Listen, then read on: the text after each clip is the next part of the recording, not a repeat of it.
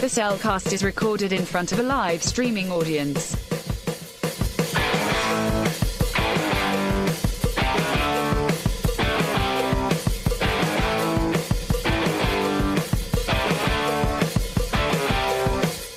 Hello and welcome to another episode of The Cellcast. Joining me today is a man who, he's been feeling a little furry lately. What did you do to Jacob now? Wow! Why do I have ears this time? I don't know. Dealet! Oh, I'm sure you're happy about it. I don't know why you keep doing this to the boy. Yeesh. Every other episode. Hey! Continue. Oh, why thank you. Meow. This is going to get interesting, people. Let's just say that. Why thank you. Let me use our co-host. A man who, gets a little bird brain every once in a while. Welcome, Drew. Bird brain? Yeah, bird brain. Do I look like a murderer crows to you? Maybe. You're wearing black. And your points. Because you're wearing black too tonight. That's true, but I'm in mourning here. Well, okay, I'll give you that much. Also joining us this evening, we have a special guest coming to us live from the Retro, well, not live from the Retro Rewind podcast because they're not live right now. But he is joining us from that. He's a man who, I don't know, I don't have a good intro for this. Welcome, Paul. Yay! Thank you so much for having me. I'm happy to be here. I am a man who's also a website. I am pauljpowers.com. .com. That makes sense. So, Jacob, so we have a guest tonight. I think we need to have an interrogation. I think so. That's right. Yes. Oh, yes. Bring it. All right, Paul.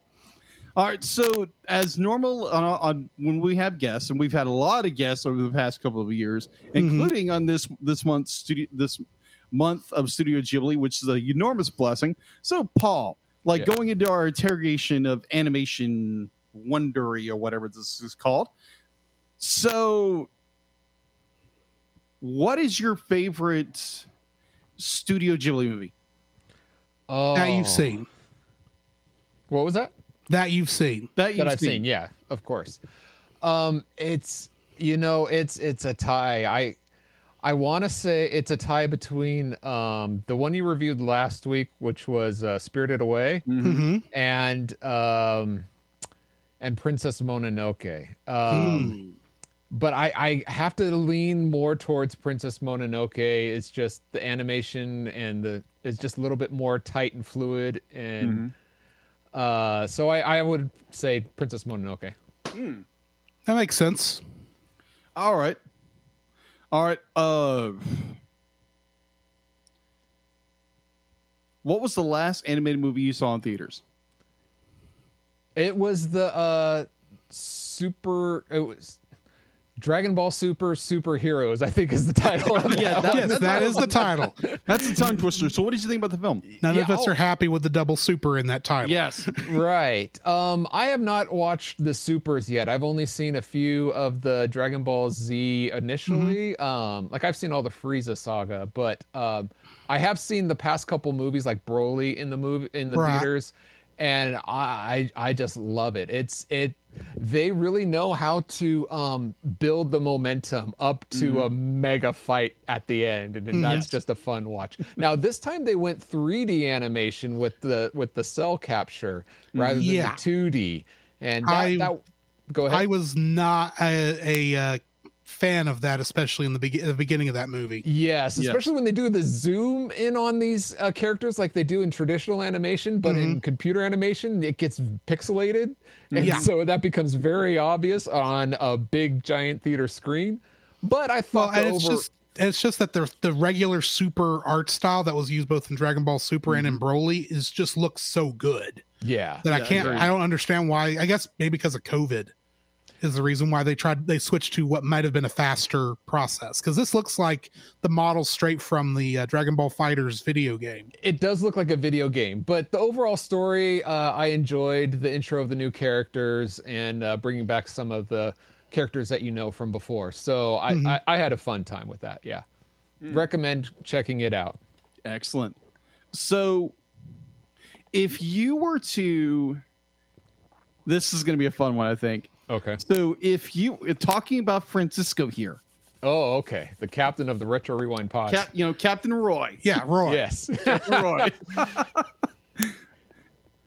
Knowing his infinity, his absolute love for Disney movies. Yes. What Disney movie would you stick Francisco, Captain Roy, into? As a character? As a character. Yeah.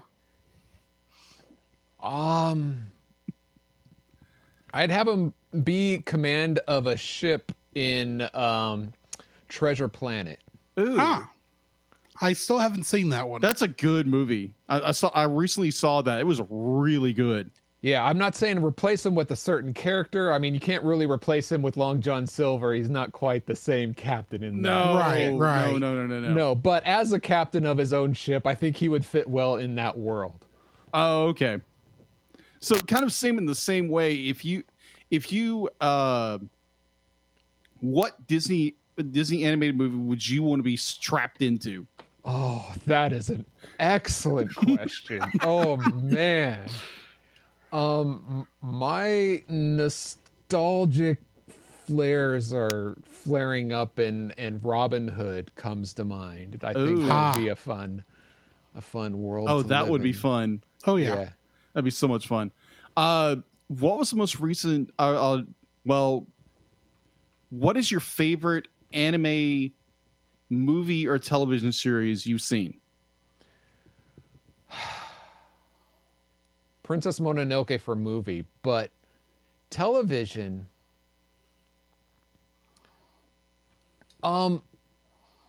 Okay, this is frustrating because I'll say season 1, my favorite season 1 of ReZero, what is that called? The one about the guy who every time he dies he restarts. Starts over like a video game. Right. That first season is so rich in character and story, and there's a lot of characters, and I'm the kind of person who gets easily lost if there's too many characters, but the way it pans out, it's easy to follow, and there's a lot going on. Unfortunately, the second season, the story kind of grinds to a halt. There's about a fourth of a story in there, and it's so riddled with dialogue in it. It's just it pales compared to the first season. So that is my favorite season of all time, if that counts. So I can't say it's like my favorite anime because 1 and 2 seasons are so different from each other. It's like frustrating. So I know I this that show, but I didn't get past like episode 4, I think, because it just was too dark for me. Yes, it does very get dark. It's not for all audiences, and it gets even darker than that as the show goes along. But if you can stomach it, I thought it was really well done as far as the character developments and such. I remember when I saw the animation that looked good. Yeah. Anyway. So kind of going in the same theme of, go ahead. No, I was about to say, Francisco's chiming in the chat. He says, it's ReZero, starting life in another world. Thanks, Captain. All right. Thanks, Roy. Thank you, Roy. Oh my gosh. So kind of in the same theme of what we're doing with The Cat Returns is that our main character, what's her name again? Haru. Haru. I love that name. Haru.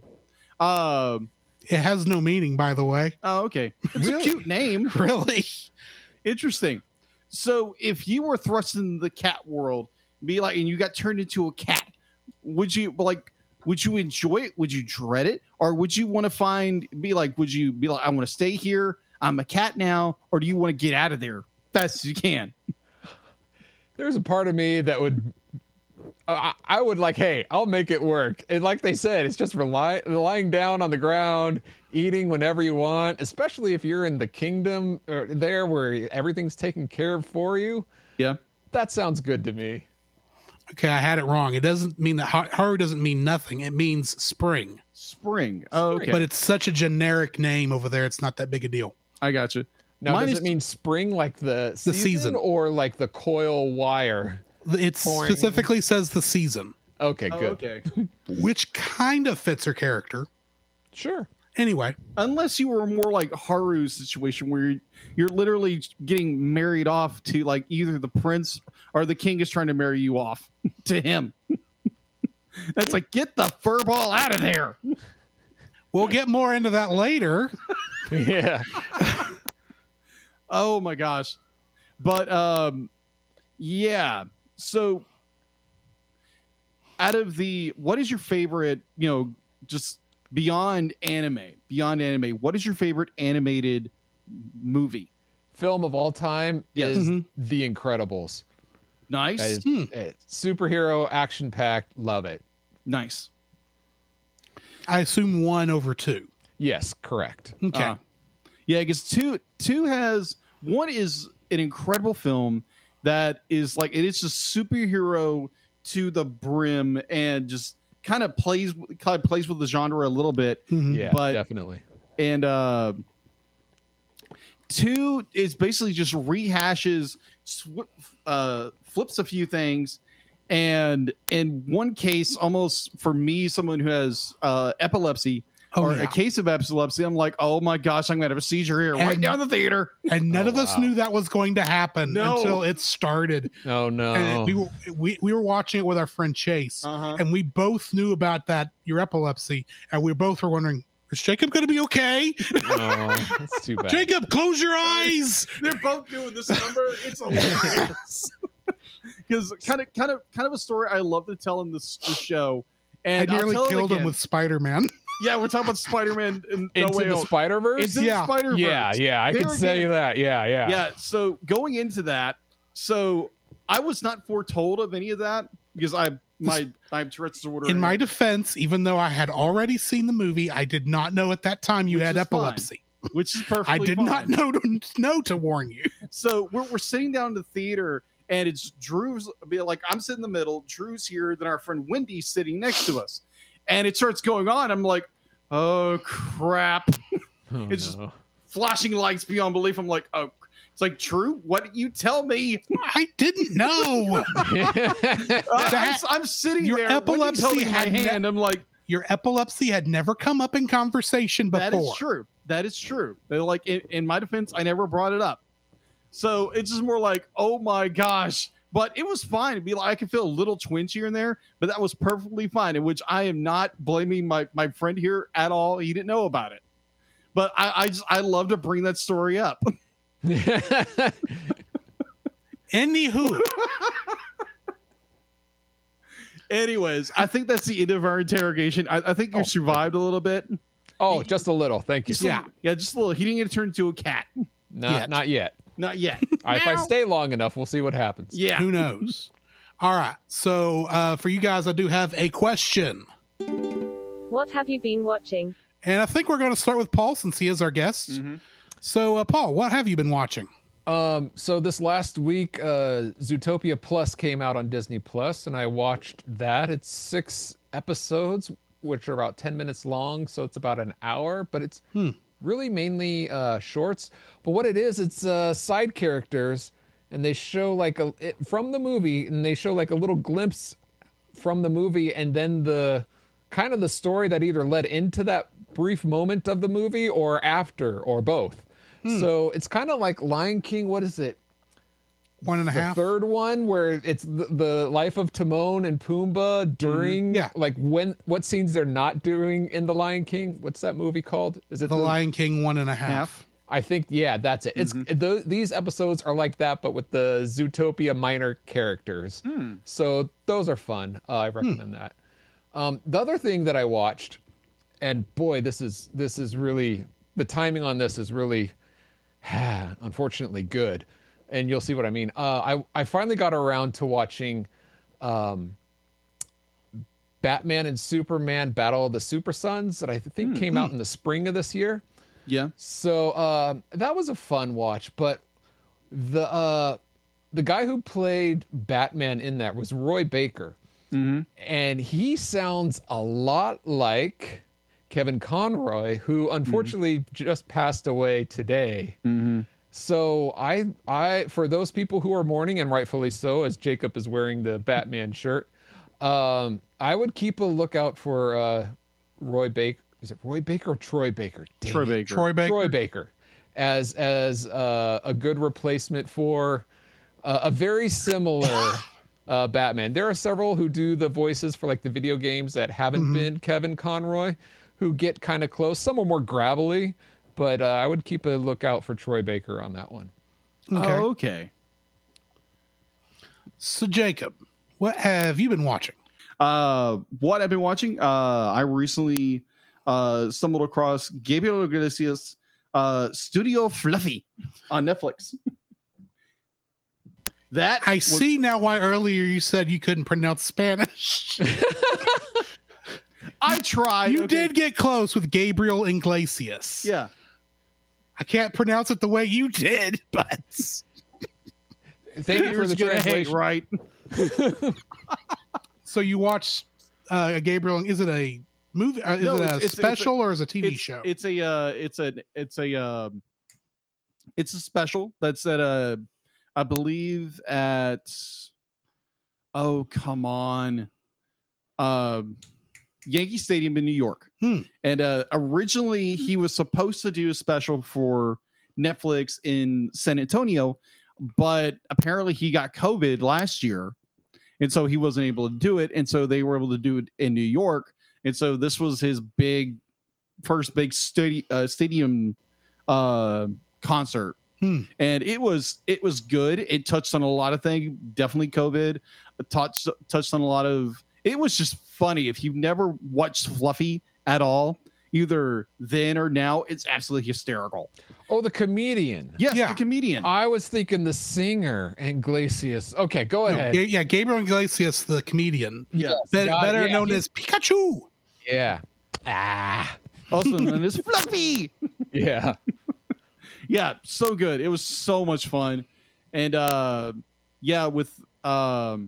wanted to so badly. Now, how I watch Star Trek Lower Decks is through the app on my PS4. My PS4. And you app, have trouble with that every week. Every single week. So be like, yeah, I'm able to log in, no problem. I can watch one episode and then the system completely freezes. Darn. The app completely freezes. You should have the Lower Decks check in on that. Yeah, that'd be nice. I bet Rutherford could fix that. Yeah. I agree. So yeah, I was this close because we finished up season 2 with our review on TAS. And I was this close to watching what was going on in season 3. I was like, you know what? I'm just gonna hold off. Because how this ends is like, wow, this is really good. I want to hold that suspense of what's going on later, but let's just not do that right now. But other than that, all I'm gonna say is, remember, we all in Lower Decks, we're always following the B story, not the A story. Nice. That's all I'm gonna say. So I'm only assuming that the A story and B story merge. All I'm saying is, I have already talked about this episode on what we've been watching. Yes. Okay. Gotcha. And the next one is really, there's not a bad. I don't think I saw a bad one in season 3, but there may be weaker ones. We'll see. Okay. But I do watch a lot of Casual Criminals on YouTube. It's by a guy named Simon Whistler, and it's basically about true crime. I love true crime. Like I've said multiple times throughout this podcast. Which is why I do not piss my co-host off. Don't hack off Ashley, because she goes to sleep listening to true crime podcasts. Oh wow. That's what puts her to sleep. Which is scary. Yeah. You really should be very careful with that, by the way. Yeah, perfectly. Yes. Ashley, I know you're listening. Maybe not live, but I know you're going to be listening to this eventually. I'm not saying that because I think you actually want to murder your boyfriend here. I'm just saying he needs to be careful because he doesn't want to tempt you. I think someone's going to die. So, Jacob, if you wind up missing, this episode will be Be a record of it. we know who to look for. So, I got you. Good luck on that, Ashley. Oh my gosh. That is all I have been watching. What about you, Drew? So, of course, as I've been doing, like I've said, every week for the past, 5-6 weeks now, I am watching Spy Family. Yes. Yeah. That is a highlight of my week.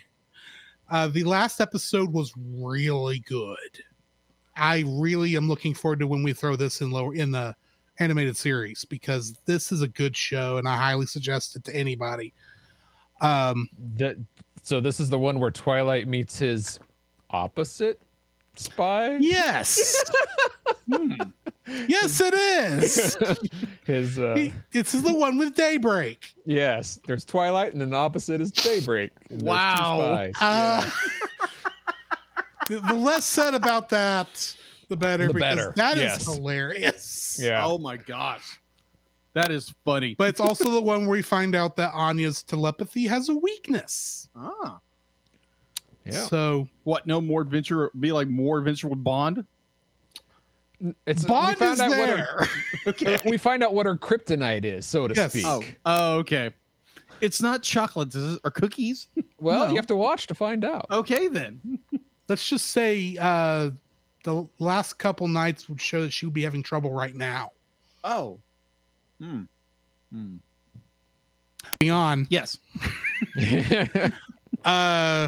Honestly, I haven't watched a whole. Well, I take it back. I have been watching something else. Back when the Doctor Who first switched over to Jodie Whittaker, I think is her name, as the female Doctor, I watched like a bit of the first season and then I dropped out mostly because I'd been watching Doctor Who for like 8 years straight at that point. And so I mostly needed a break, especially with the end of the 12th Doctor being as lackluster as it was. Not saying there weren't good episodes, but yeah.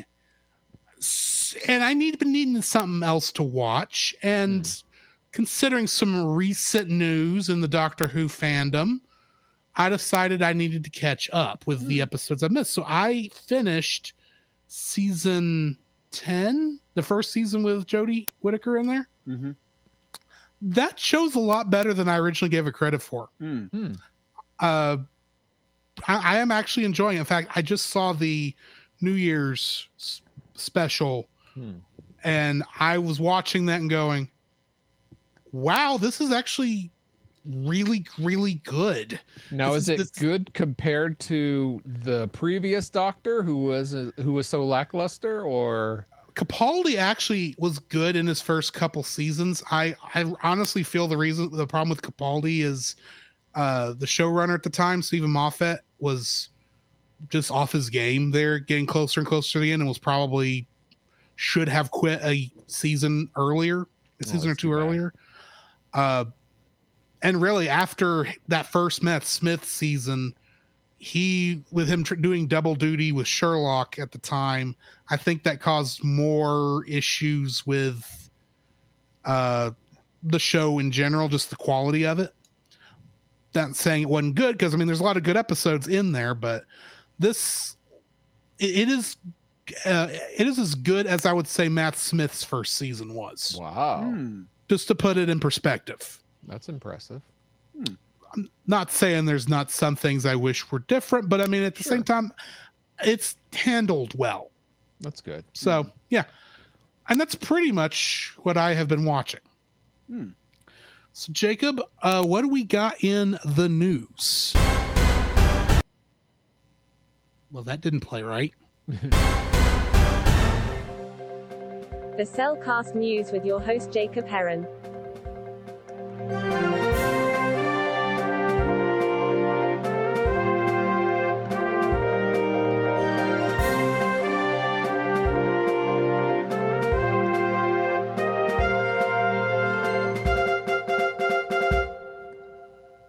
Why, thank you, Deal It. Do I still have ears? Maybe. She says you'll just have to wait to find out. Lovely. I like your Anyways. whiskers, though. Oh, thanks, Paul. Where's the cat? Where's my mouse? She's laughing, by the way. Oh, joy. All right, so I'm gonna start with some, more the more breaking news that I learned this morning. Oddly enough, through a group chat that said Kevin Conroy had passed away. By Batman. Yeah, the voice of Batman. No, literally, it's like when you talk about how everyone always says this character is my version of Batman. It's who I think of Batman. This was mine. Yeah, Kevin Conroy will always be my Batman. Yeah, agreed. Completely agreed. So I saw that and was like, okay, maybe it's a joke or something, but no.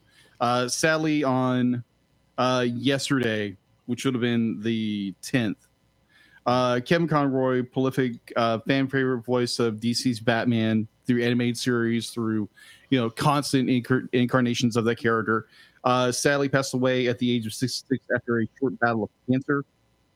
Donning the Batman cowl, Conroy set unbroke records, voicing the iconic character for nearly 60 different productions, including 16 films, 15 animated series, spanning nearly 400 episodes and more than 100 hours of television.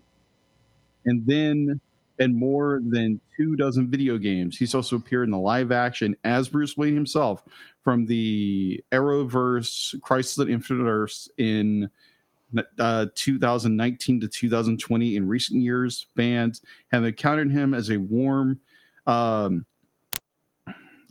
fixture on the Comic-Con circuit, and he'll be truly missed. For anybody who grew up in the 90s and watched Batman the Animated Series, that's Kevin Conroy.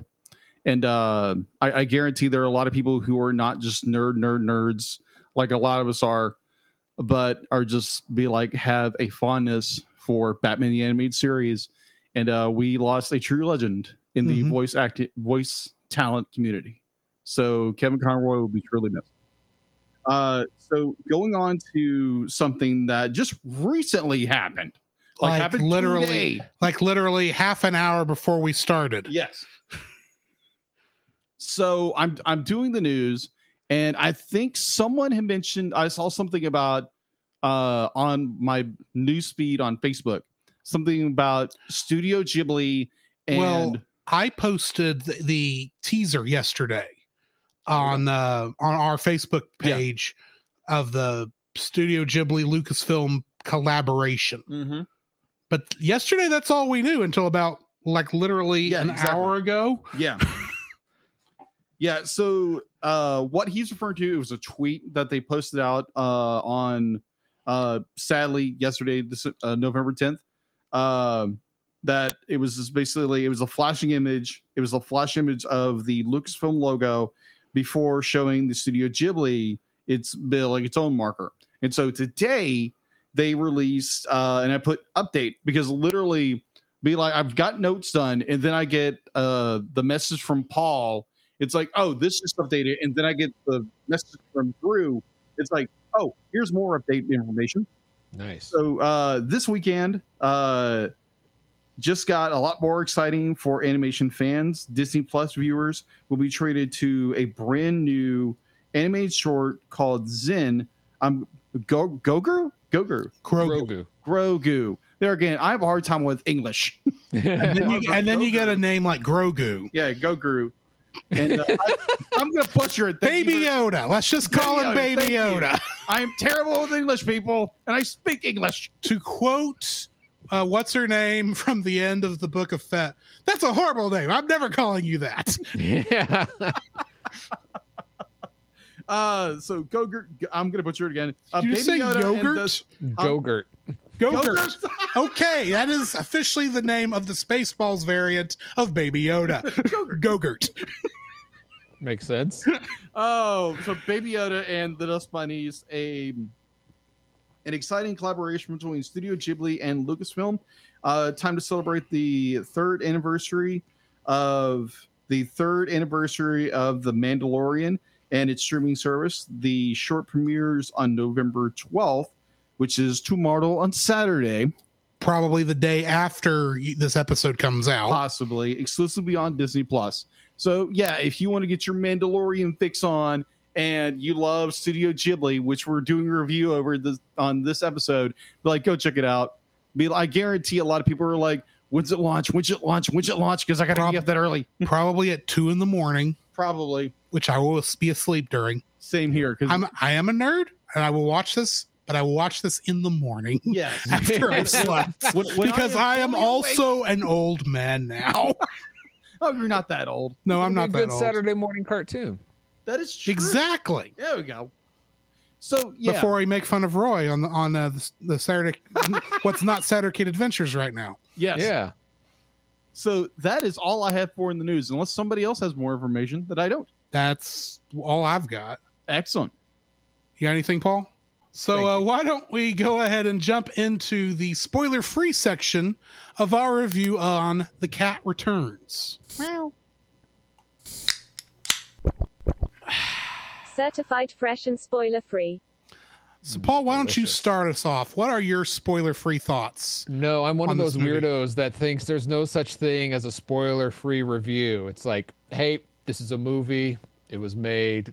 Anything of the plot or anything. I will say, but what I consider a spoiler, but without getting away any plot details, this is a delightful fantasy movie about cats.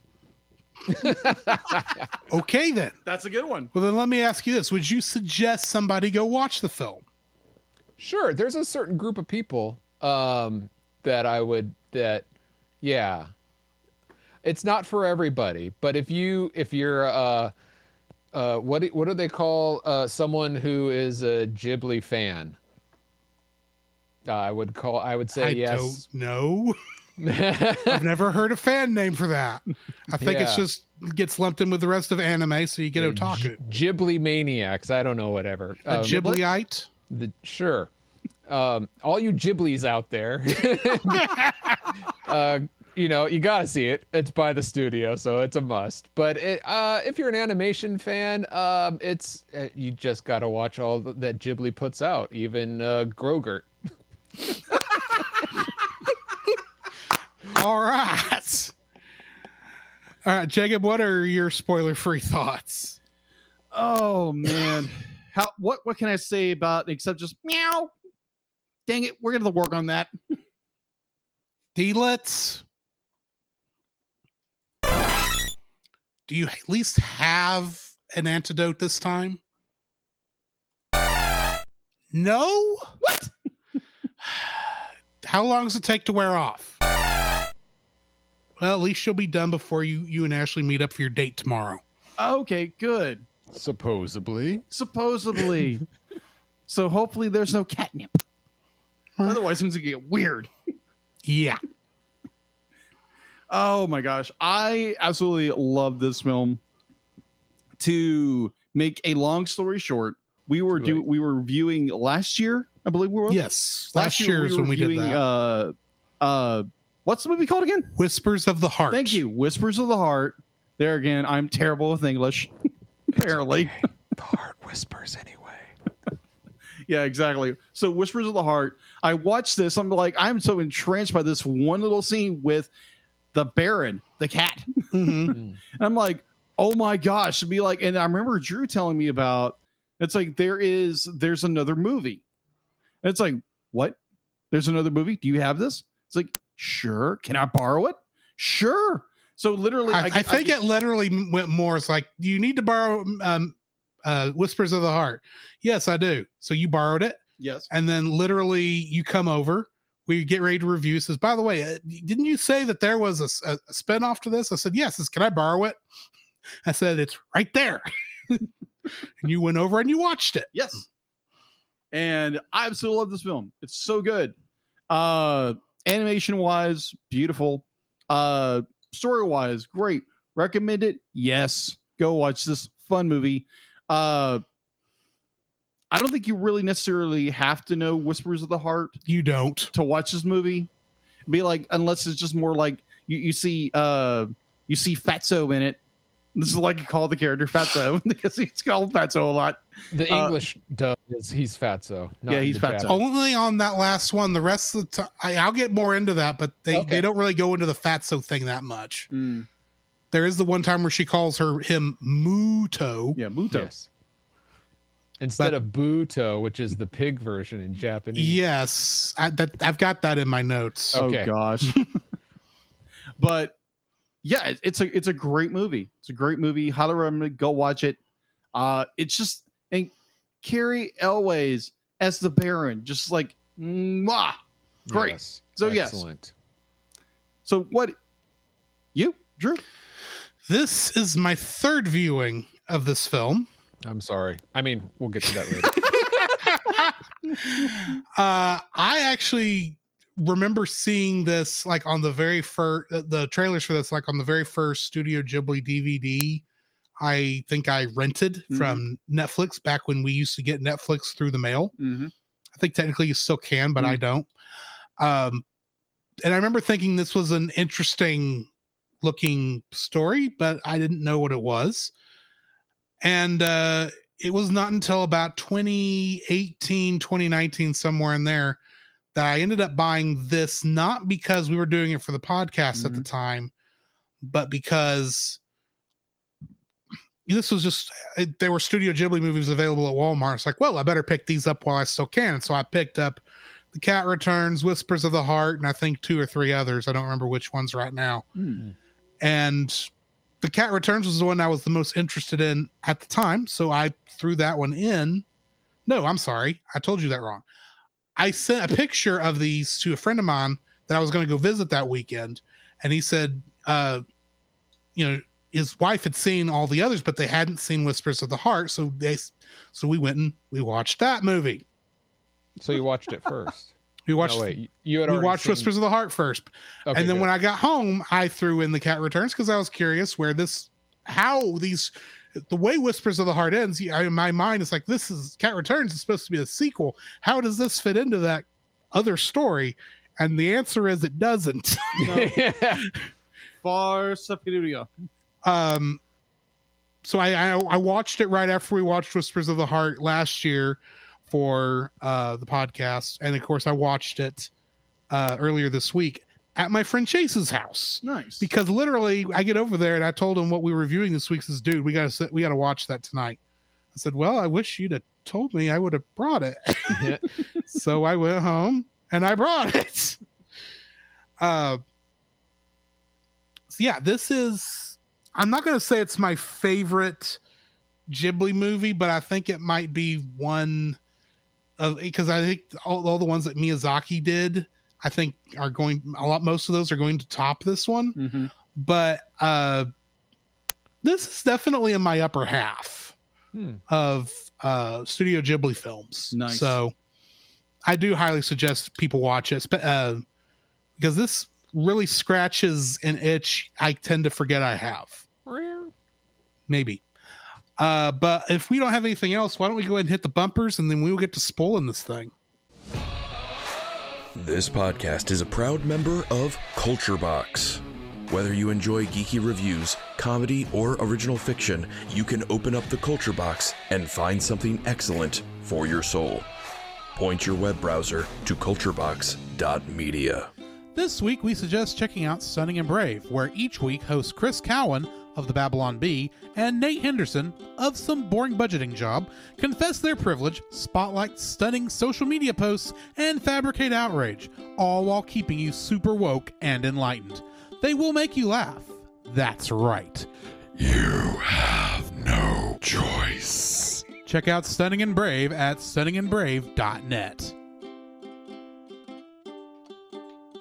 The Cellcast would like to thank the following patrons: Josh Adams, Ashley Ruiz, Book of Gaming. To get your name on the show, plus uncut episodes, early access to the Cellcast Plus reviews, and special art from Jacob, please donate to us on Patreon. And yes, Paul, I do still need to add you to that list. Oh, no worries. I was PaulJPowers.com. about to say that almost sounded like Dr. Claw there for a second. Gee, I wonder why. Zoinks! I mean, meow. The following is a spoiler-filled review for the movie The Cat Returns. Meow. Listener discretion is advised. The Cat Returns, or as it's known in Japanese, Neko no Onigashi, was directed by Hiroyuki Morita and written by Reiko Yoshida. Getting into the cast, we've got Haru being played by Anne Hathaway, who ironically, after this, would go on to star as Selena Kyle in The Dark Knight Returns. Wow. So the girl who got turned into a cat later became Catwoman. Yes. Baron Humpert von Geekigen, or just the Baron, was played by Carrie Elways, who is probably most well known as Wesley in The Princess Bride. Mm-hmm. Excellent film. Muta, also aka Ronaldo Moon, was played by Peter Boyle, and I know him mostly as the monster in Young Frankenstein, but he also plays Frank Barone in Everybody Loves Raymond, which honestly, this role is closer to Frank than the monster. I got you. Everybody loves Raymond. Toto, the crow, was played by Elliot Gould, and he played Trapper John in the movie version of MASH. Really? Yeah. Okay. The Cat King was played by Tim Curry, and he played Cardinal Richelieu in The Three Musketeers. Yes. I missed which Three Musketeers that was, but That was the Disney. okay, the good one then. Yeah. The Disney All right. candy bar, yeah. Yes. The Disney candy bar. Anyway, Prince Loon was played by Andrew Bevis, and he had nothing else on IMDb, so I did a little bit more looking up since the Wikipedia actually did have a link for him, which is odd in these instances. He is actually an Australian theater actor. And this was one of the few, this is like the only thing he did that was not like Australian theater. Well, Really? good day, mate. Yeah. Exactly. Yuki was played by Judy Greer, and she played Maggie Lang in Ant-Man. That's Scott's ex. Yeah. Ah. Notori, who was kind of playing the evil Vizier cat, he was played by Rene Auberjonois, who I know mostly as Odo in Star Trek Deep Space Nine. Oh. Yes. Natoru, who was the very smiley, happy cat, Oh gosh, that cat. Hi. was played by Andy Richter, Uh-huh. who pretty much had to have been inspired by his role as Mort in Madagascar. You know, the little small fluffy one that was King Julian's brown noser. Oh, okay.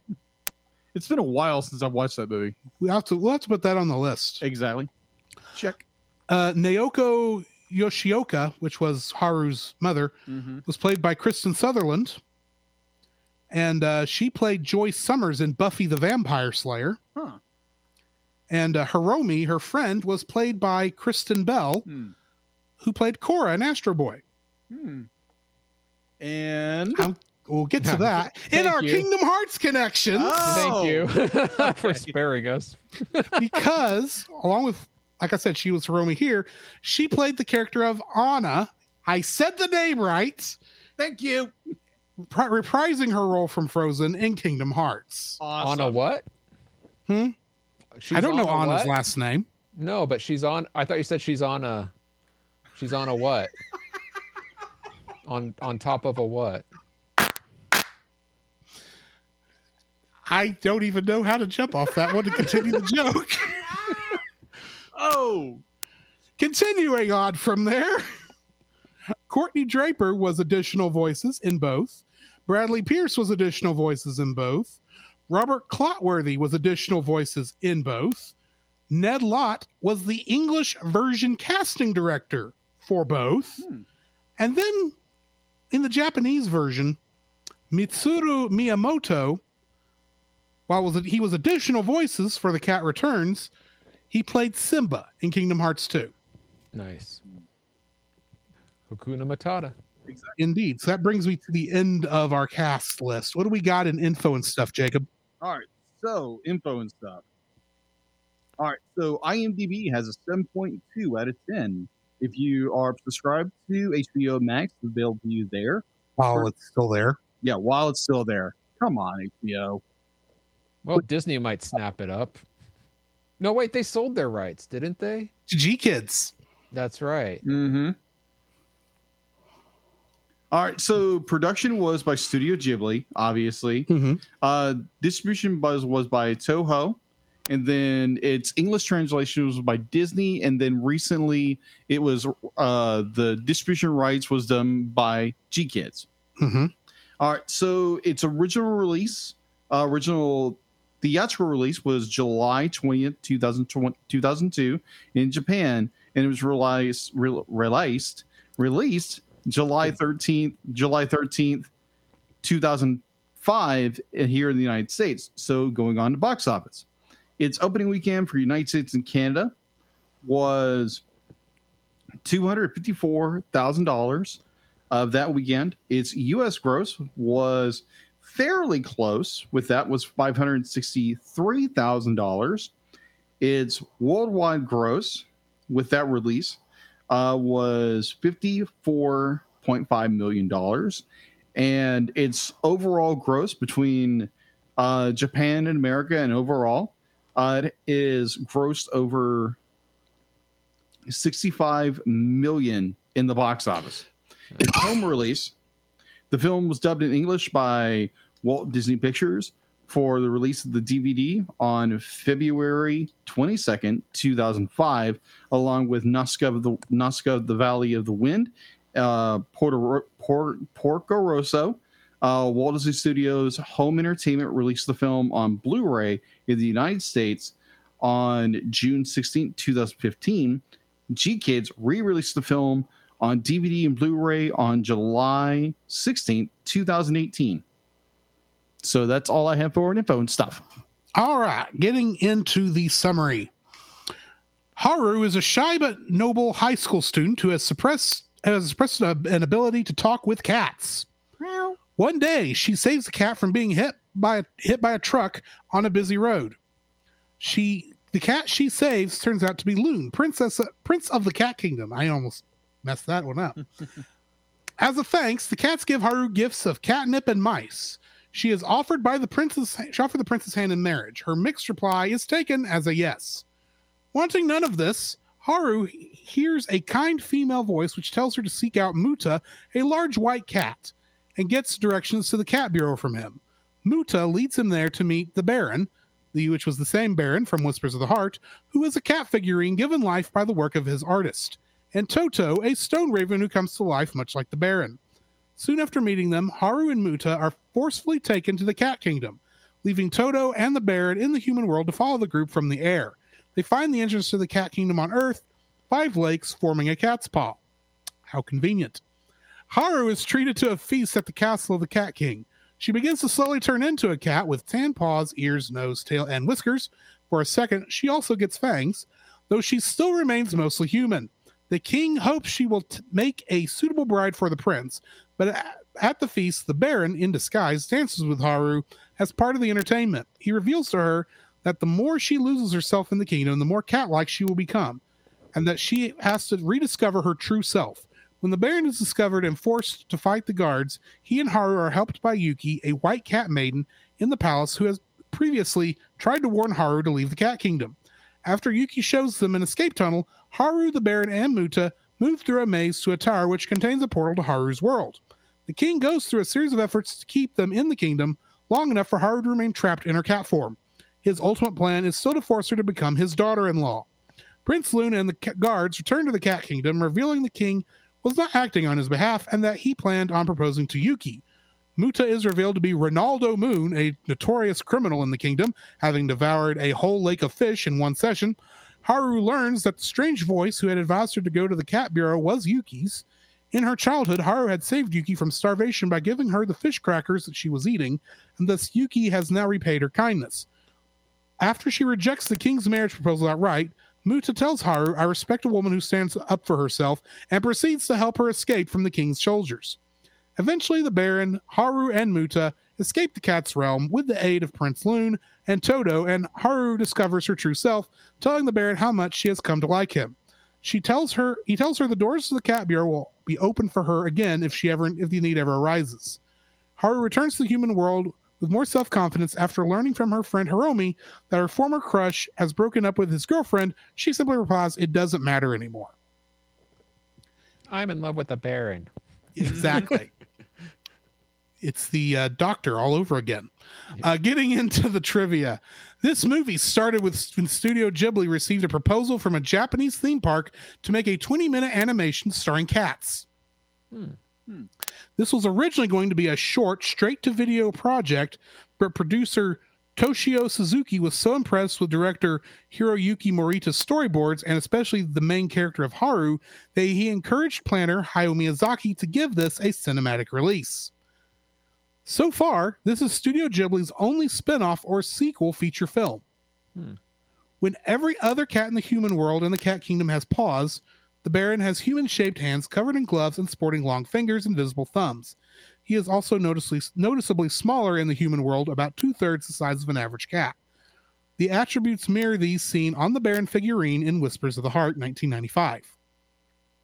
One reoccurring joke in the original Japanese dub is that Muta keeps being mistakenly called Buta, which is Japanese for pig.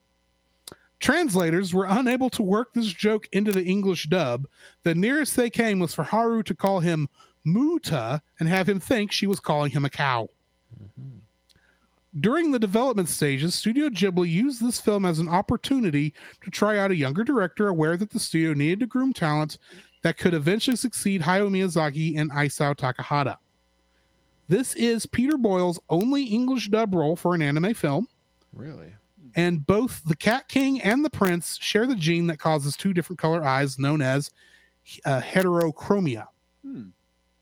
Which brings me to the end of the trivia. Paul, I'm going to start with you. What is your first like for this film? My first like is that is the story itself. This is a fantasy story and the idea of cats talking and walking and having a land of their own. It's very similar to Alice in Wonderland, which I know in your last episode that your guest host Cody brought up about some of the other Studio Ghibli films. It's a lot like Alice going into another world. Like this one, instead of following a white rabbit, she follows a white cat into another world. Rather large white cat. Yeah, large white cat who speaks English or Japanese, depending on the version you watch. And so speaks human, at least. Yeah. Yeah. But overall, I like the fantasy story of it all. All right. Jacob, what is your first like? My first like is gonna lean like so heavily into Paul's. It's not even funny. The story in this movie is fantastic. It is a fantasy story, and so it is a world of felines. There again, I am a dog person, but this movie it is such a good movie, such a good storytelling. Where you say that, but there was a dog at the yes, feast, there was, which we had no explanation for. Yeah, a very large bull terrier. Oh, that's right. Yeah, well, he wandered in like she did, maybe. Maybe so. Maybe you never know. Maybe he's a spy for the cat. You never know. Dogland. Yeah, I love the story of Haru as this awkward teenager that just happens to scoop up a cat that's about to get run over, and just stumbles into this world of cats, and the Baron and Muta and like the entire cast of characters is just wonderful. And you get into the world of cats and just the story, the laying of the story. It's not one of these like deep in depth, like goes to the bottom of the barrel and brings up all these great nuggets, but it's just a rich story that is so well done and so well done executed. that it's just the story is just I wouldn't say perfect, but it's just wonderful. It's wonderful. It's amazing. What's yours, Drew? This is Doctor Who, but with cats. Wow. Oh, I know that sounds strange, but yes, please elaborate. if you've ever watched Doctor Who, you know there's a couple of archetypes that seem to pop up over and over again. The Baron is I attribute as being essentially the Doctor, the hero who you're never quite sure what he's doing, but he has a plan about what's going on. Haru is the modern day human companion that, you know, she's the guide for the audience, that the eyes for the audience to see this whole crazy world. So she's a lot of her reason she is there, so we have a good reason to explain what's going on, except she's also a major portion of the plot, since this whole plot is revolving around her anyway. And Muto, I keep wanting to call him Muto. I blame Tenchi for that. But Muta he's a companion character also, but he's obviously more aware of what's going on. I'd say the same about Toto, but Toto doesn't do it. It is like barely in this film. Would you say Howl's Moving Castle is also a Doctor Who kind of similar? Okay. Kind of, but I think this more fits into. All you have to do really is change like character names, and I think this could be a Doctor Who episode. Oh, in many ways, this really feels like it's an episode of Doctor Who, and I will admit this might have been what. Like I said, this movie scratched an itch I forgot I had, and that was for Doctor Who, which might be why I started rewatching Doctor Who. It all makes sense. That does make sense. This is Dr. Meow. It's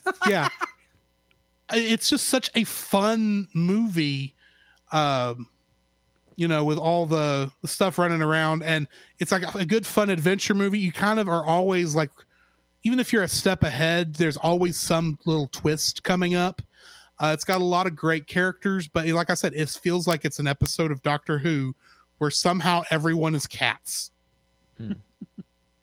So yeah, that's my first like. Oh my gosh. Yeah. Paul, what is your second like?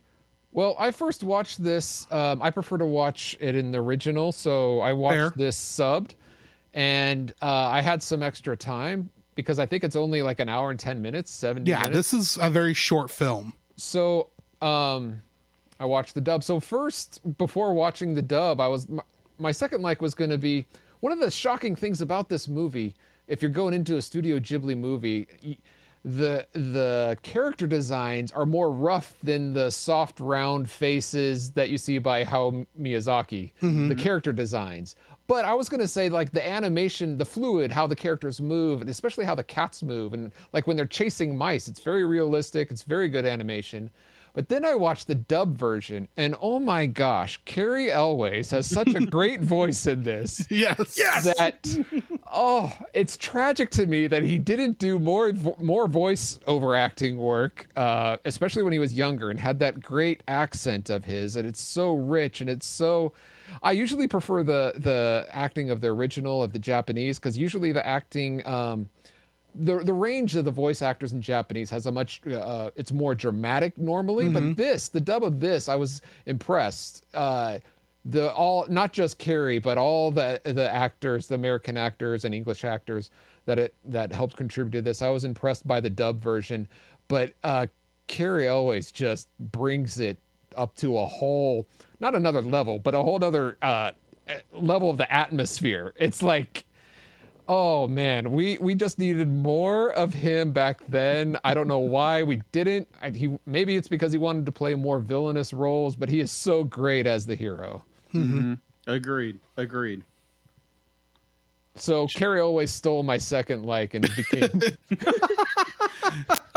Jacob, what's your second like? Okay, so I wanted to go back to your first like for a second. So you're talking about how almost comparing Doctor Who with The Cat Returns or Ghibli in general. Okay, so who would be like in this movie? Be like, who would be the comparison to Captain Jack? Ronaldo Moon. Yes, thank you. That's all I needed. Captain Jack Sparrow No, Captain Harkness. Harkness. from. Doctor Doctor Who. Oh, okay, sorry. I've only seen one episode of Doctor Who, so. Oh, okay. That's fair. Fair.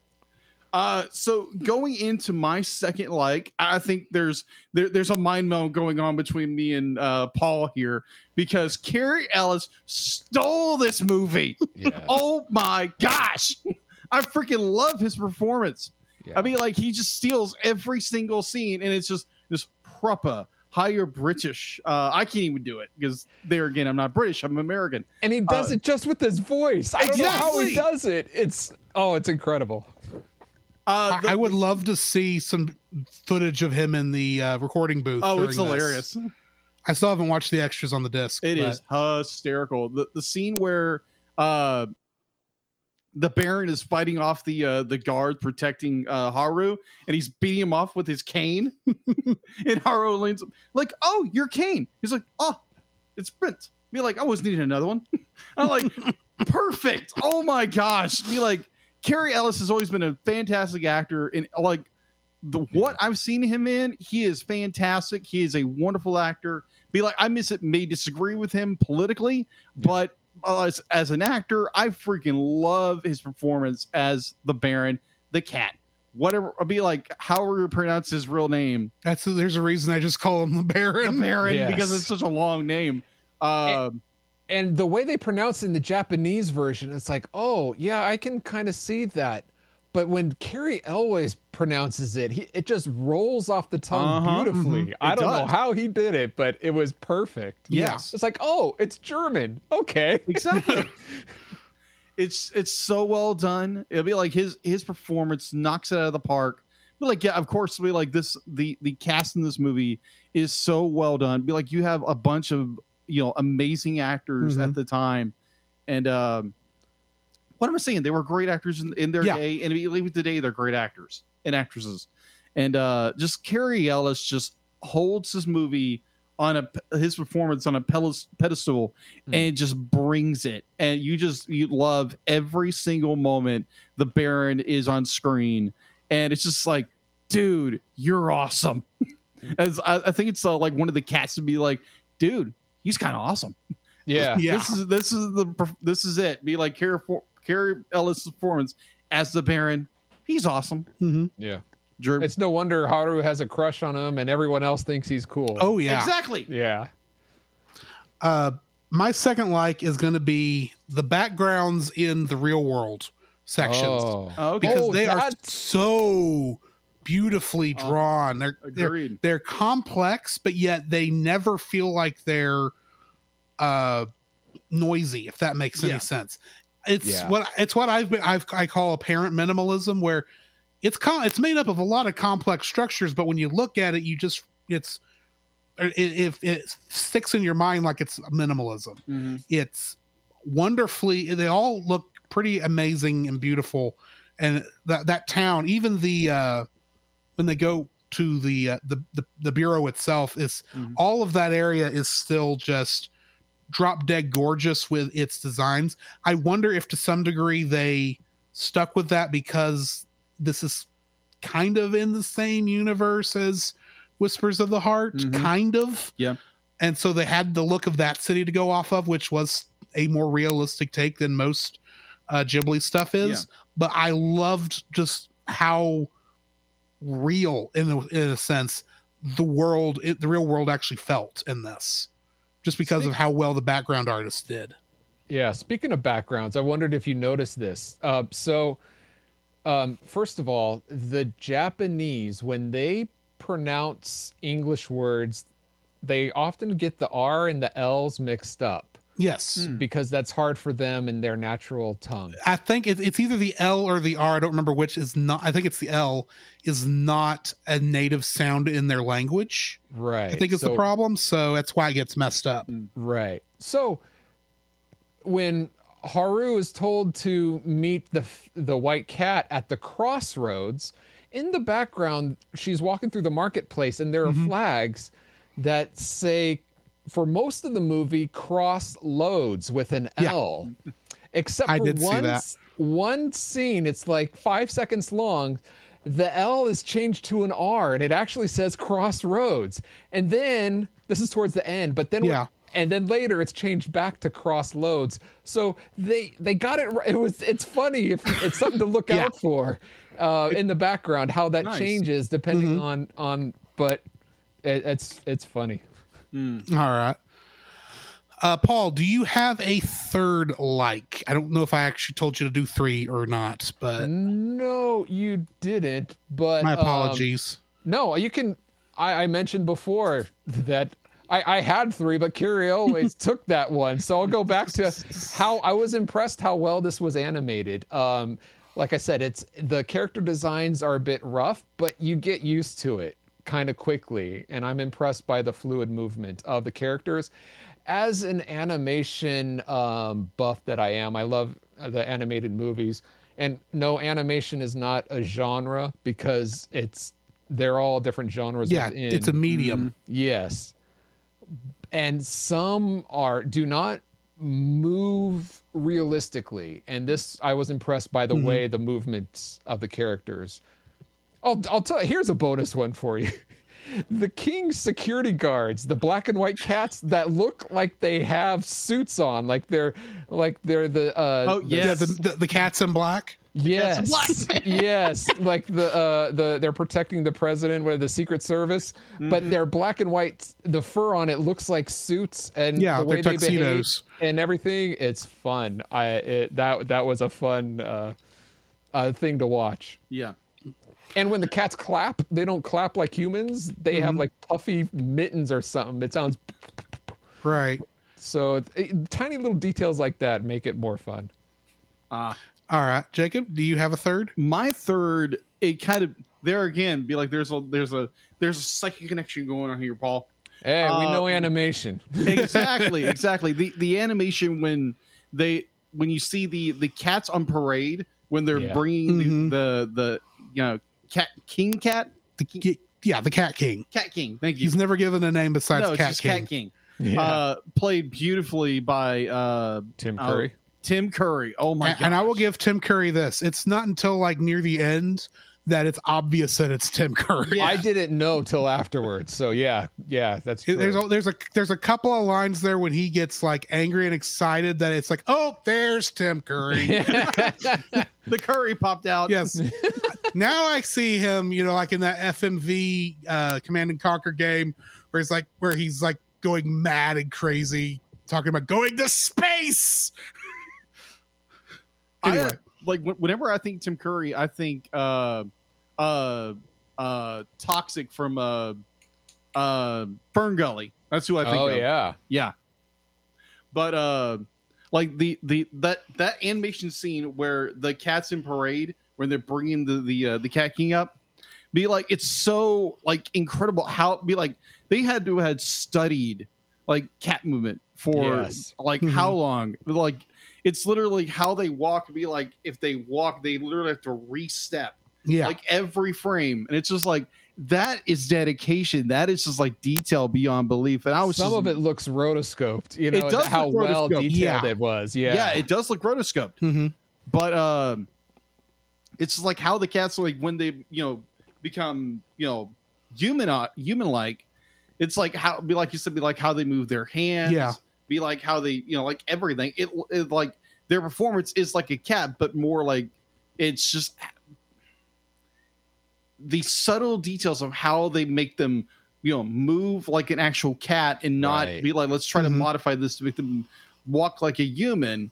And it's just so well done. It's just like animation wise, just beautiful. Oh my gosh. So yeah, that's my third like.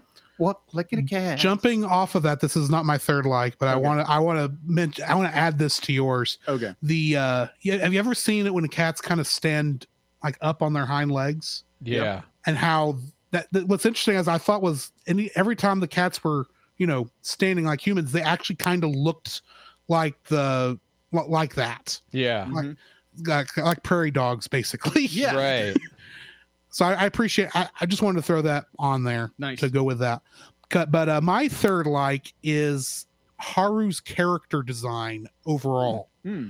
I I like how because we see her, as normal human, and then like half cat, and then 3/4 cat, and almost cat until at near the end where she's human again, and then we see that last shot of her where they drew her more grown up, which I appreciated the added look of maturity there. But I like how in all of these forms she's still recognizable. This would be so easy for them to have just designed a new form and said that's Haru, and you couldn't tell like how one got to the other. And I've seen some stuff do that, but I appreciate how this, like, you could tell it's like it's Haru from one end to the other. And I appreciated that consistency in there, because you could see how she morphed from human to cat.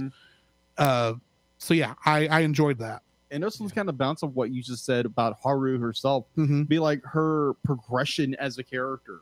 You start off this character who doesn't really has no confidence in herself whatsoever, and she's nervous, and she can't get up on time, and I think it's her more interaction with the Baron as a character, and her experience in the world of cats, that you see this growth as a person, and her experience as a cat. And you see this at the end of the film, where Haru be like, her mother wakes up, she's like, oh, I woke up late, and there's Haru being the adult, be like she is matured. She's matured. She is very much. She's not really grown up. She's still the same age, but but she's holding herself differently. Yeah, exactly. It's that confidence which the Baron is kind of bestowed upon her. It's like trust in yourself, believe in yourself. And being someone for the longest time did not believe in themselves, be like that's something that kind of hit home a little bit for me. And I really appreciate that when they do that with characters, because there's a lot of times in some animated films or TV shows, it's literally you see a character growth about this much, and you have a movie that's an hour and a half. You have such a monumental shift of character growth. And they're still pretty much the same character they started as. Yeah, exactly. Where in this film, go ahead. To be fair, I am usually the same character I am an hour and a half ago. True, but this is taking place over the course of at least 12 hours. Right. All right. I'm the same as I was 12 hours ago. And then a lot of the ones he's talking about, it's like years and months and years have gone past, and they're growing maybe an inch in maturity. Yeah. Talking about you, Ash. Hey, he's the world Pokemon champ again. Oh, I thought you were talking about his girlfriend. Okay, good. Thank you. I do call her Ash every once in a while. Yes, but that's not what he was referring to. Not Ash Ketchum. Anyway. Quick, let's get out of that one quick. Yeah, Paul, what is your first dislike of this film? Okay. I thought this was confusing. Now, I will say, after watching, this is the first time I watched this film, the first time in the Japanese language, and then the second.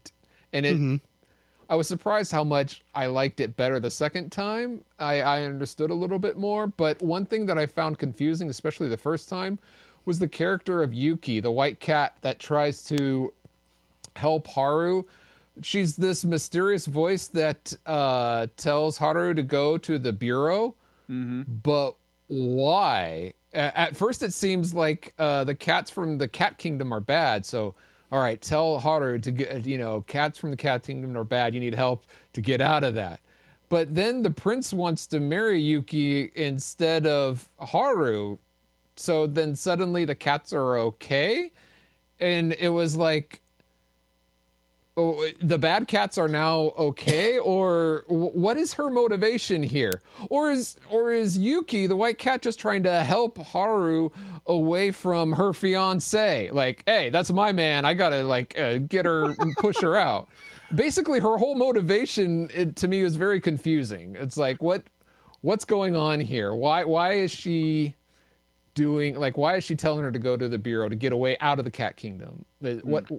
That was... So the only way I can even touch on this is the simple fact that the only quote unquote bad cat I would say would be the Cat King. Sure. He got his direct cronies with Odo and Andy Richter. I can't think of the characters' names right now. Right. Sure. Yeah. Yeah. And of course, all the people who work in the palace who are having out of duty are serving him, but maybe the people are not exactly are more kind because they're having to live under his totalitarian-esque rule, and they're hoping the prince will be a better king. Don't you mean Paul? Don't you mean Paul? Paul? Is that my new nickname as a cat? I'm trying to figure out where I should have said paw, and you went. You were going for like under his thumb, but I was like, no, it's a paw. I never said under his thumb. But either way.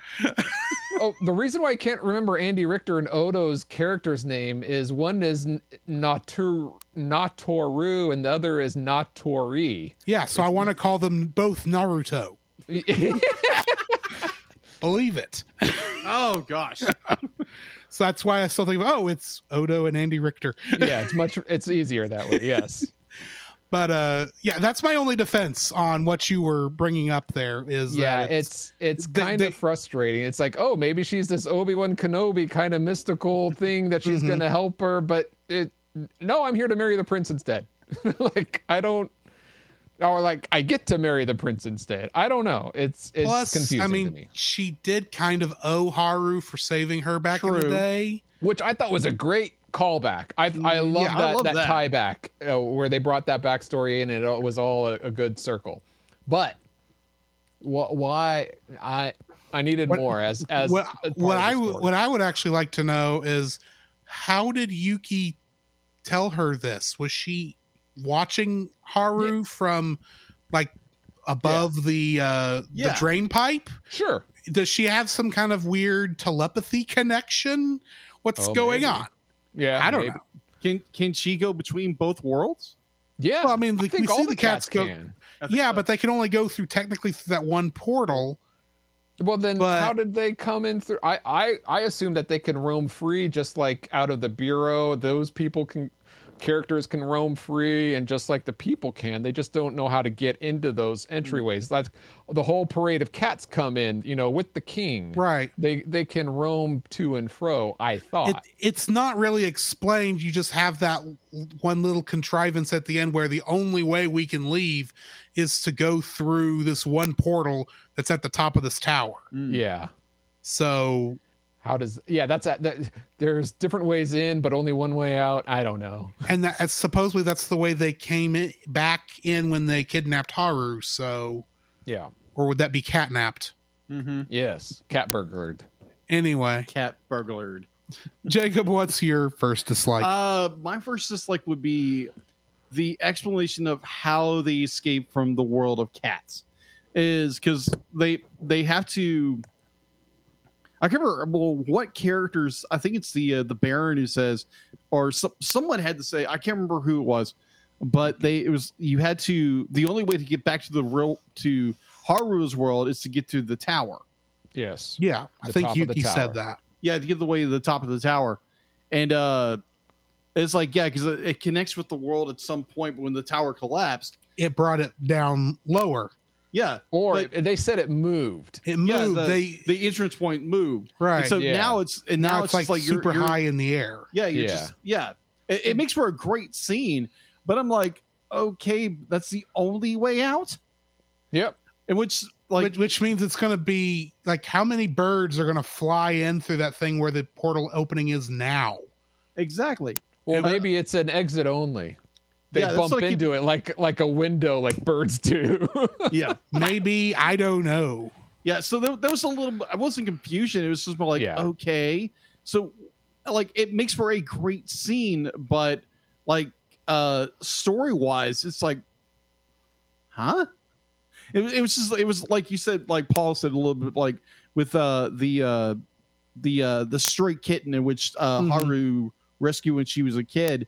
And be like, I think I tracked it I think I may have tracked it a little better than you, Paul. Maybe a little bit. But there again, sometimes we either or. I'm sticking my paw in my mouth. No, I understand, because if the Baron can fly in through a crow, like to the land of the five Right. lakes that looks like a paw and just be dropped Right. in. Mm-hmm. Right. It's like following those lights, like that was like a wormhole, like a shortcut. So Yeah. you don't have to take the shortcut. You can get in there. But I assume until they had mentioned that, like Jacob is saying, that's all how you get out. You could walk out if you want, just like you could walk in. But apparently, no. It seems contrived for story. Like they had to create drama for unknown reasons. Yeah. Yeah. It almost feels like they hadn't really thought about how you move back and forth between the worlds. Yeah, and then It's last just- minute, it's just let's they- put it up at the hardest place to reach. Yeah. You know, Yeah. bring even more tension and like excitement to the film. Especially if the reason they dropped Haru in the the village at the very beginning was because Muto was too heavy. That's still an awful long fall that should have injured at least her. I can give maybe Muto Well, it's part of landed her on his cat-like feet 'cause he's cat, reflexes. but that- she's not cat yet, so she Not still yet. technically should be injured Yeah. by that fall if it's from the height of the top of the tower. Yeah. well, that's true. But anyway, But the cats land on their feet, which is what I was wondering when the king had them thrown out the window. It's like, oh, they'll arrive safe, they'll land Yeah. safely, right? maybe. Maybe. Like even the princess be like, I'll be like, I want to spend the rest of our 9 lives together. I'm Right. like, so it's kind of like the teaser trailer for Puss in Boots' new movie. Oh, It's like nice. apparently Puss in Boots he's on his 9th life that he's trying to live is his one last wish. That's It's like, how many times it'd be like, it's like, okay, you got thrown out the window. Oh, you survived this. It's like, but I gotta face the king again. Like, how many lives am I gonna waste with this guy? Just saying. That actually raises an interesting question about the Shrek universe. Is Puss in Boots not actually died and then play that joke yet? Did they really wait this long for that joke? I don't know. It's just a thought that occurred to me. Sorry. All right. You have to rewatch that was- and find out. Maybe. Exactly. Well, we're working our way Yeah, through that we'll work slowly through but 'em. surely anyway. All right. But my first dislike. So as much as I liked the backgrounds in the real world, Yes. they're kind of lacking when we get to the cat world. Well, sure. Maybe that's part of it. It's distinct how they distinguish it from the real world. It's And more I get- fantasy-like. And I get that, but it's because you do get a more realism in the real world, not fakeness, but more of a fairy tale feel in the cat world. Sure. But still, a part of me was thinking you could still have detail in some of these shots. Yeah, but they But it have really a does feel deadline like- to meet. It feels like we're being thrown into like an illustration in a book kind of a thing, which Yeah. is cool and all, but it's like, I wish what it comes down to is I wish there wasn't a feeling of whiplash when you move between worlds. I see. Yeah. I wish if you're gonna have this, you need to give a little more realism maybe to the cat kingdom and maybe a little more fantasy to the real world. I think what it is, I don't mind the vast differences. Like it can be stark different as far as styles and everything. Yeah. But when one style looks lazy compared to the other, then that's an issue. Yeah, and admittedly, this is still good. It's just you It's go not from as like Yeah, you're comparing it to the previous part of the movie. yeah, and Yeah. that's the problem. I mean, Right. I just wish there was more of a not a continuation because it is supposed to be two separate worlds, but more of a. I want it to stay a little bit more in motif, even though they're two entirely separate things, because I want the two universes to feel somewhat connected, even though they aren't. If that makes sense. It's like they're different lands, but they belong in the same world, and they don't. Yeah. Right. look If like you're they're in going the to same have world. if I- you're going to I have understand that. human Haru look so much the same as she did in the real world, Yeah. because she's still the same character model they were using there. I feel like there should be more of a it really makes her stick out more at that point. I don't know. It's just a weird little motif thing. It's probably I know what they were doing, and I think for the most part they succeeded. I just wish there was more I wish they'd have done just a little bit better, if that makes sense. This is really more of a nitpick. Yeah. Yeah, it makes I'll sense. admit, but yeah. So, Paul, what is your second dislike? All right, in this movie, they make a big deal about how has to make it back before dawn, but otherwise she's gonna stay permanently a cat. Mm-hmm. So then they look at the exit, and the exit already has a bright blue sky. And I'm thinking, well, it's way past dawn. It looks mid-morning, maybe even afternoon. I don't know, but that is a bright blue sky. And I'm like, well, wait a minute. Maybe I'm wrong. When technically is dawn?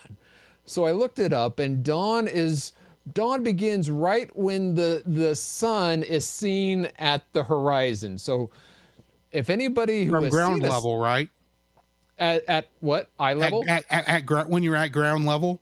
Correct. Or wherever you are, wherever the sun, you can see the sun. Mm-hmm. Now, if anyone has ever seen a sunrise, you know it gradually gets brighter right before the sun hits, and then it becomes even more bright. So before dawn, before the sun actually appears and you can see it, it's not bright, but it is light, but not like they were showing. So that really threw me for a loop. I was like, when I first saw, like, well, she's a cat. Like, it's done.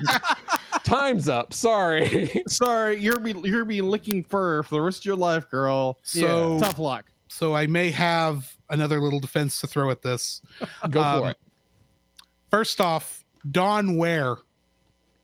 Is it dawn at the portal from where the portal is seeing out? Is it dawn from it's the town? It's never dawn at the Cat Kingdom. It's always I know wherever the portal. I assume wherever the portal is. But my question is, the thing is, when they said that the portal was in the Cat Kingdom was up high at the top of this tower.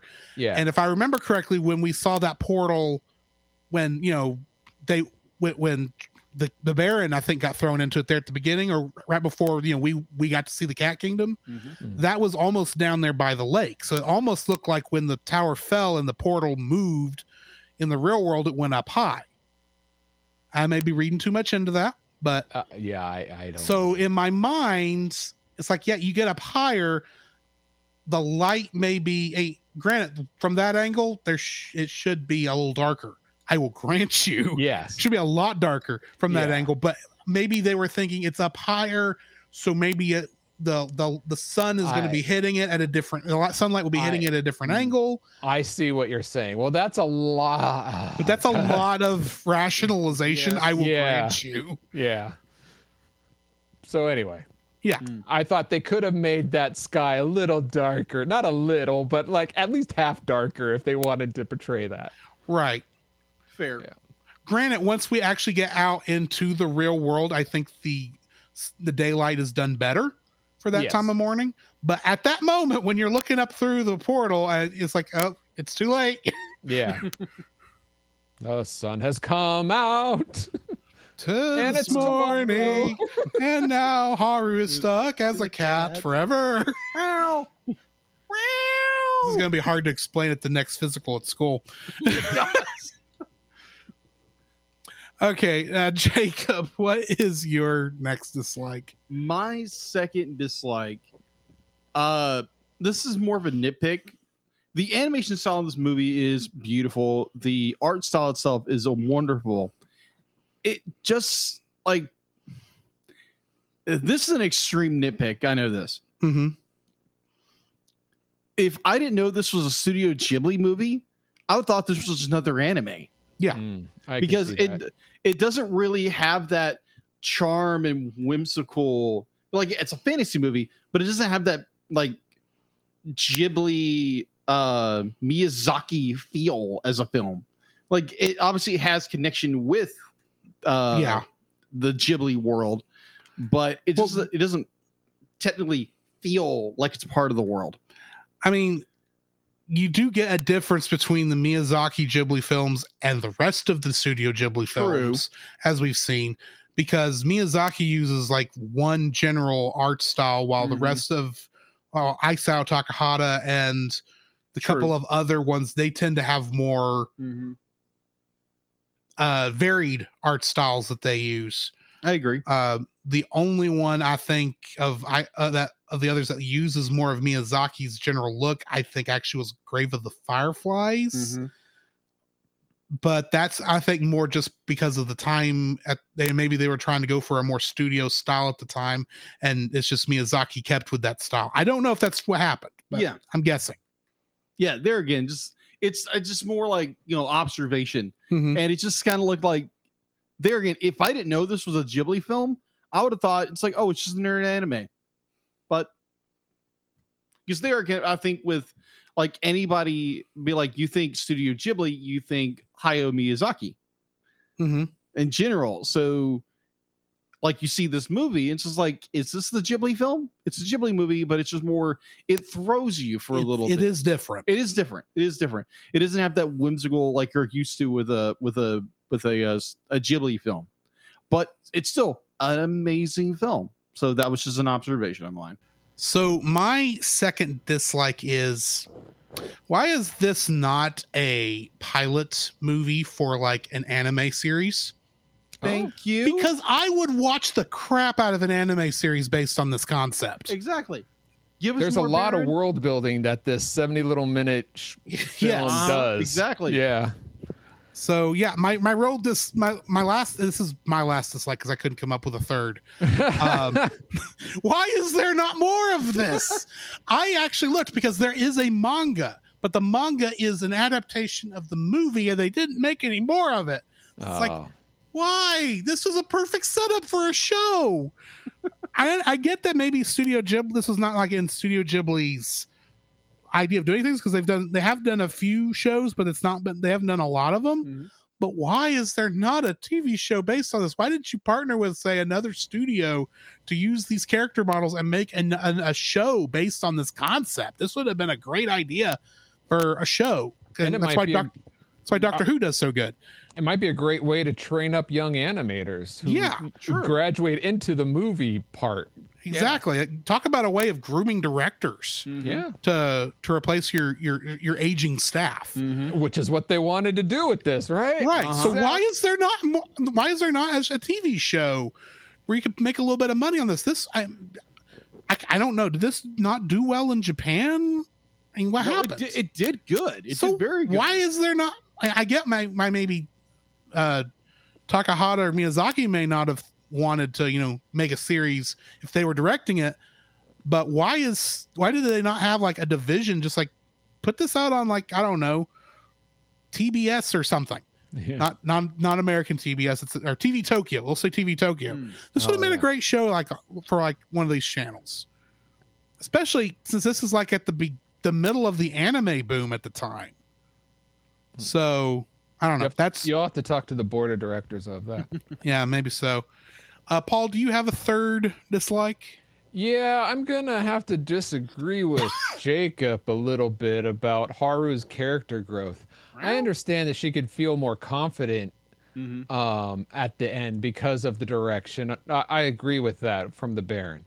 But when she goes from having a hard time waking up in the morning to all of a sudden now she's cooking breakfast and ready to go, and that's too much of a stretch, at least for my personal experience. I like that's too far. Like, I know you want to show character growth, but you just grew her way forward. Like, for what happens in this, yes, I will agree. Yeah, I mean, I've seen a couple of times where they've done that as a joke, where it's like, you're not, who are you and what have you done with Haru, kind of a shtick, right? Where it's like the next day, but there's usually a lot more between point A and point B that lets you know how, at least for the audience, how we got there. Agree. So that was too much of a push forward for me at the end. I got you. Fair enough.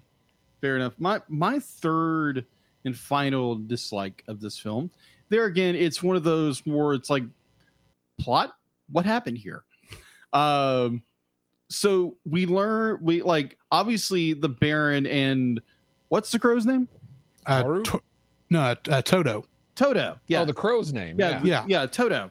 So Toto and the Baron are like left adrift. They don't know how to get into the world of cats. Allegedly. Yeah.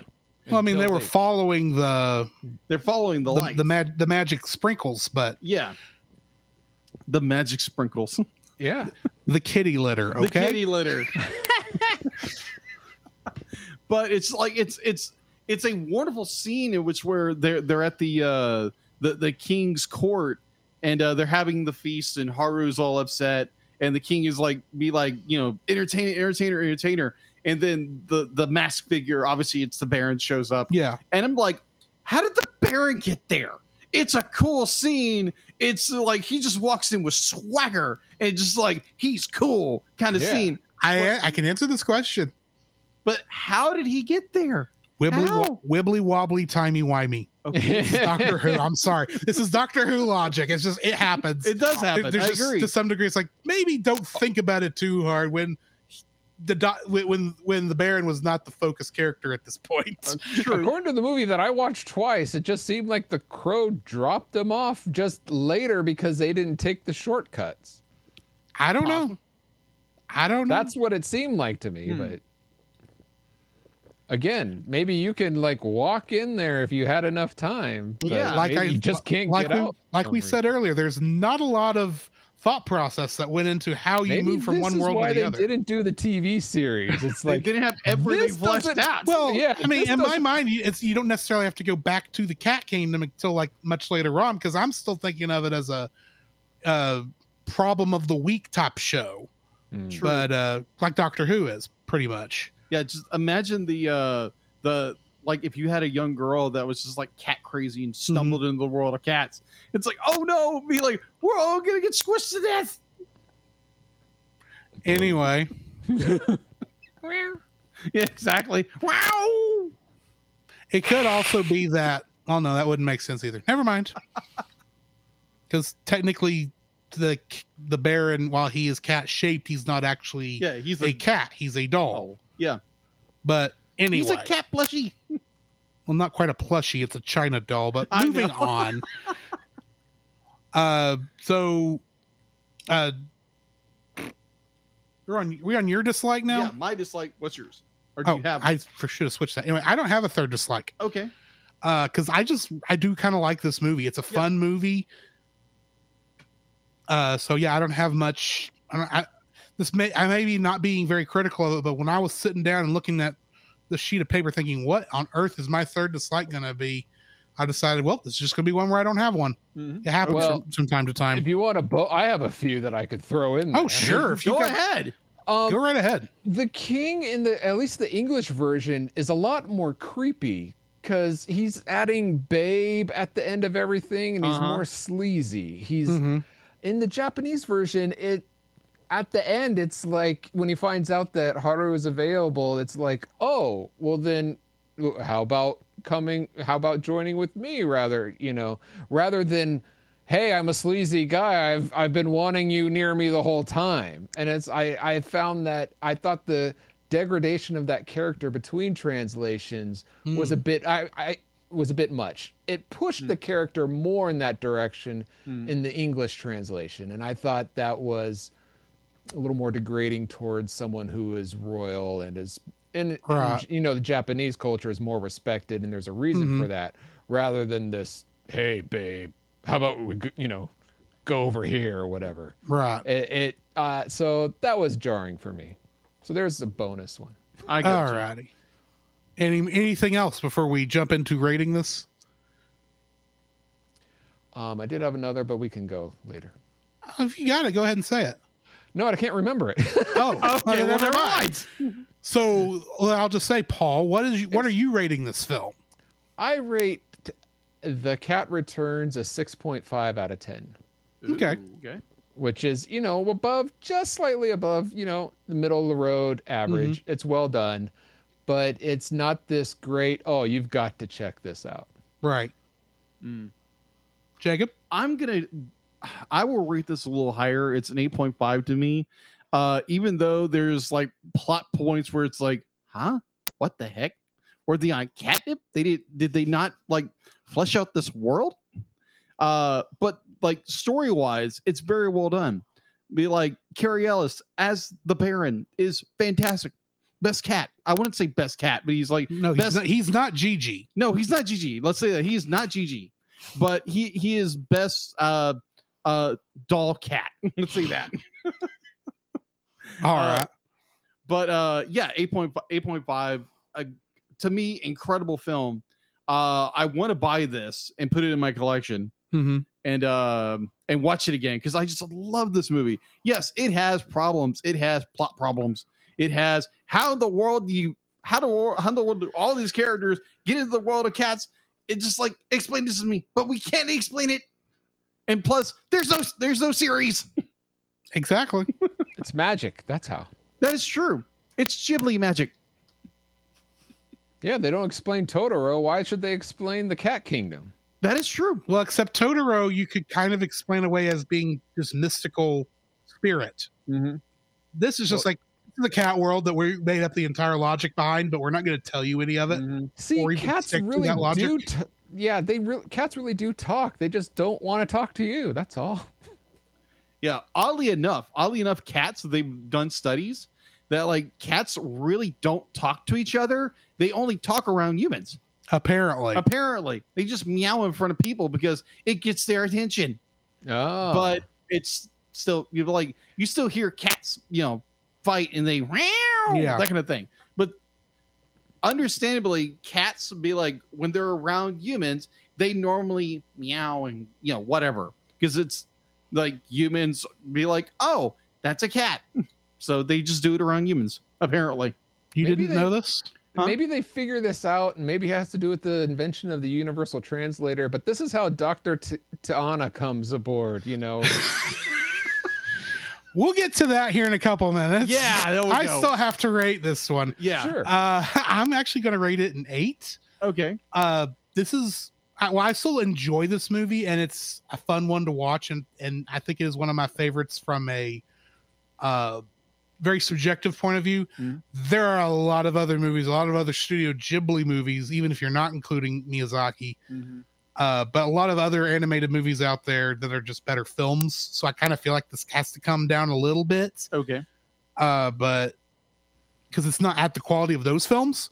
Fair. But at the same time, it's one that's highly enjoyable. It's a good, fun adventure. And I think it really does feel like this is a pilot for a show that never got made. And that's kind of what I really am more put out with.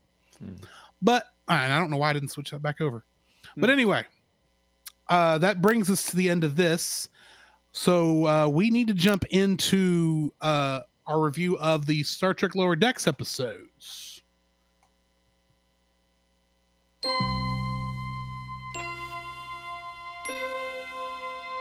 Space, the final frontier.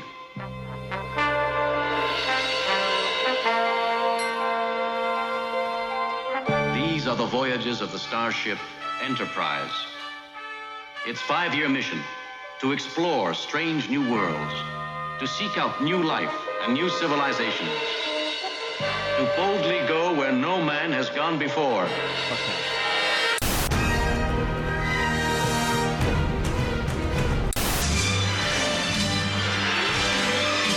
Robotech.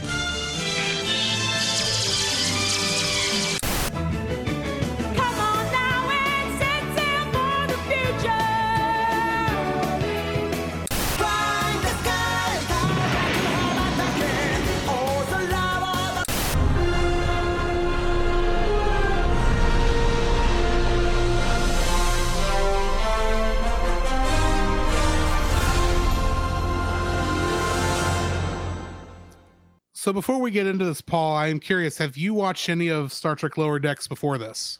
I saw season 1 when it first came out. I was like, all right, I'm going to give this a try. And I'm not a fan of, how should we say, the more irreverent cartoons. Kind of like I saw one episode of Rick and Morty. Yeah. Rick and Morty, Dr. Pickle, whatever. It's Search not for for me. Szechuan sauce. Yeah, and so I was like, you know what?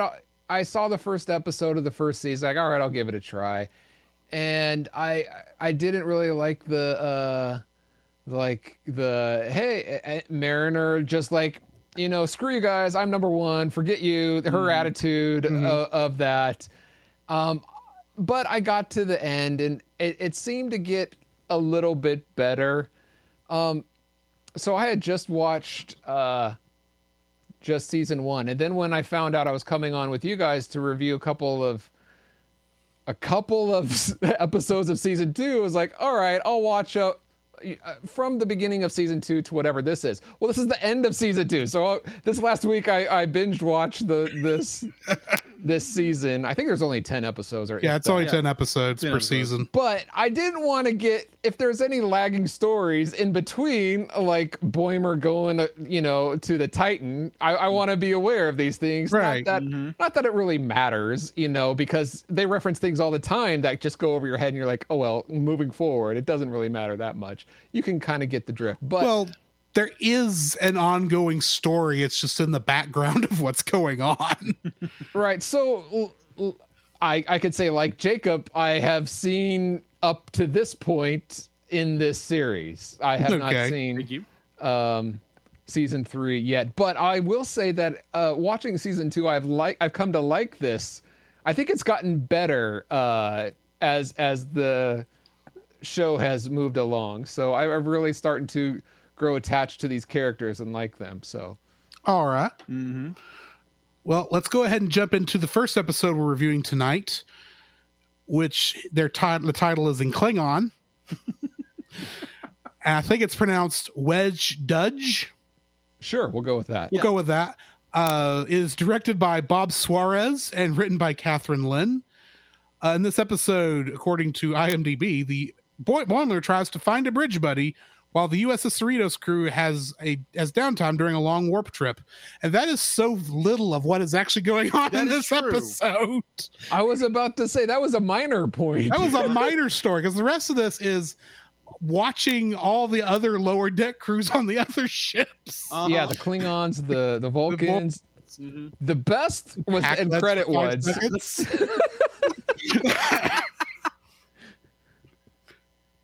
What were you saying, Paul? I said the best was the end credit ones. And yes.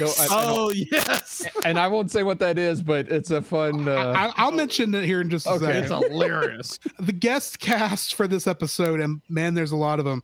I do have to start off with Fred Tatasciore, who normally plays Shax, who is a normal character, but he also played 2 different Klingon officers in this episode. Robert is the limit. Yeah, Robin Atkin Downs played an older Klingon officer and the Klingon first officer Tog, who got killed right after we had met him. Yeah. Okay, yeah. John Curry played Ma'a, who was the Klingon lower decker who was the captain by the end of this episode of that ship. Colton Dunn played Klingon Captain Dorg, who was the villain of this particular episode. Rich Fulcher reprises his role as Rebnar from the 2 or 3 episodes ago. So, yeah. He's also the voice of the Pac-led computer and many of the Pac-led lower deckers. Mark Evan Jackson is the voice of Vendome, who is the Vulcan who is available to play chess. Joy Bernson played Shara, who is the Vulcan unable to play chess. Nolan North voiced Sokol, the Vulcan commander. And Gabrielle Ruiz was introduced in this episode as Talin. I say introduced because I was about to say she did well. I won't go into season 3, but it seems like she's gonna be a future character. She does not have a major role in season 3. I will tell you that much. But it looks like she will in season 4. Jessica Lowe played Tagai, the female Hawaiianer. Sure, who's really Hawaii? a lunar? Yeah. Sure. And then Carl Tart, of course, played Lieutenant Kayshawn. The episode's title in Klingon translates to 3 ships, which is weird because there's actually 4 ships. Yes. I was just thinking that. The title card presents the title in Klingon script This is the first Star Trek episode title to begin with a lowercase letter and the first not to be written on the title card in a non-Latin alphabet. Nice. Series creator Mike McKayen originally planned to have the opening credits of the episode appear in both Klingon and Vulcan, but was unable to do so due to the time and expense it would have added. Oh, that would have been amazing. Just have it all in, all three, because it's 3 ships. Yeah. That makes sense. Yeah. This is the first episode of the franchise that features a scene played during the end credits. And so far, I think only. Talen quotes Spock in this episode from Star Trek VI: The Undiscovered Country, saying that logic is the beginning of wisdom, not the end. Ironically, her headband resembles the one worn by Valeris in that movie. Yes. Sokol, the captain of the Cheval, has a meditation lamp that has a copy of the one Kishara, copy of the one Spock had in his quarters. Dr. Ta'ana's rock climbing holodeck program is reminiscent of James T. Kirk climbing El Capitan at the beginning of Star Trek V: The Final Frontier, as was Boimler's Go Climb a Rock shirt and hover boots. Captain Freeman's Ritos t-shirt echoes the disco t-shirts worn on Star Trek Discovery when they're off duty and exercising. The Pac-led puppet master, who was previously sought by the USS Titan away team in Case Sean, His Eyes Open, was revealed in this episode to be Klingon Captain Dorg. Dorg quotes William Shakespeare's play Julius Caesar, cry havoc and let slip the dogs of war, the same line, along with many other lines from Shakespeare, that was quoted by General Chang in Star Trek VI: The Undiscovered Country, of course said in their original Klingon. Yes. While playing Clue, Mariner casually mentions the sniper rifle that can shoot through walls, a reference to the TR-116 rifle modified by Chulak with a micro transporter featured in the DS9 episode Field of Fire. Oh, nice. Ma'a mentions that other Klingons have tried to destroy the peace between the Federation and the Klingon Empire, as previously seen with General Chang, Ambassador Kell, and the House of Duras. Ma'a saying that Klingon blood runs as reddish pink as ever is a reference to the inconsistent variations of Klingon blood color throughout the franchise. I was hoping they'd throw in Pepto-Bismol, but they didn't. Except the color is pink. Is that same Pepto-Bismol pink every time you see blood for the Klingons here? Yeah. 2 officers, a human and a Vulcan, each wore a leotard in their off time, matching those worn by Deanna Troi and Beverly Crusher in the Next Generation episode, The Price. Nice. So, Paul, since you're our guest, what is your thoughts on this episode? At first, it was very disjointed, going from ship to ship. It wasn't as flowy as some of the other episodes. So that was a little, I want to say, off-putting. On the other hand, it was great to see the perspective of the lower decks on each of the ships. Yes. So I thought it was well worth that trade-off. I loved how... I loved being able to see a glimpse into that, how like the Klingons, they said, oh, the Klingons will probably have it just as well as we do. And not only are they in like sleeping like in close quarters, but they're on nets. Like they're not even built into the wall. They're just like hammocks in there. It's just like, yes, that makes sense. Yes. Is that all your thoughts on this episode? For now, yeah. I'll interject more as people talk. Okay, Jacob, what are your thoughts on this episode? I would say, oh, come on. For some reason, I was getting this episode and the next episode confused. Obviously, there's a tie-in. There's a connection. Yeah. There's a connection with it, obviously. But I love the idea we get to see the other lower decks of like the Klingons and the Vulcans. I enjoy that. I really enjoy that. I enjoy that. Definitely, this is it turns into what I enjoyed about the movies, where you get a lot more action based. Like towards the end, you get this like little glimpse of what's going on. It's like, oh, there's a distress beacon going on. There's like a fluctuation of energy going on. Like the Vulcans are the first one to pick it up, and they're like, it's like you'd be like you're going outside your parameters with this, and the Cerritos crew picks up on it, and they jump out of warp, and you get in this like mad dogfight. And I was like, oh my gosh, this is like really, I thought it was really cool. I thought it was like, oh, okay, we're finally getting to see something, like what I'm used to in the movies. Some action going on. Yeah, Thank you. You got to see some stuff blow up. Yeah, exactly. And I don't want to play it out as like, I'm just here for the action, man. But it's just like, it was like this.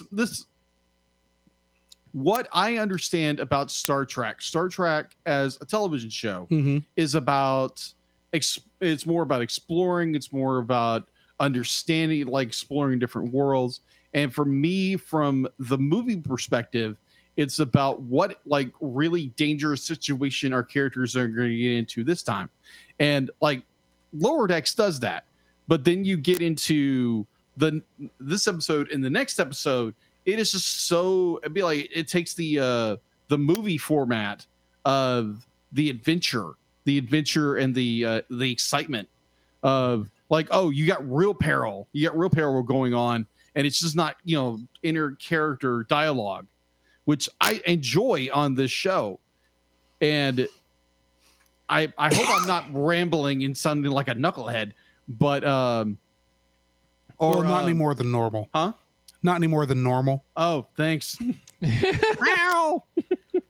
That's still coming up. Come on, man. Come on, Deal-It.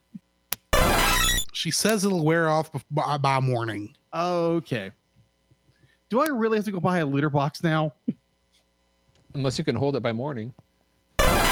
She says that part shouldn't be effective, but thank you for giving us all that mental image. You're most welcome. I enjoyed this episode. It was really good. It was a very well done.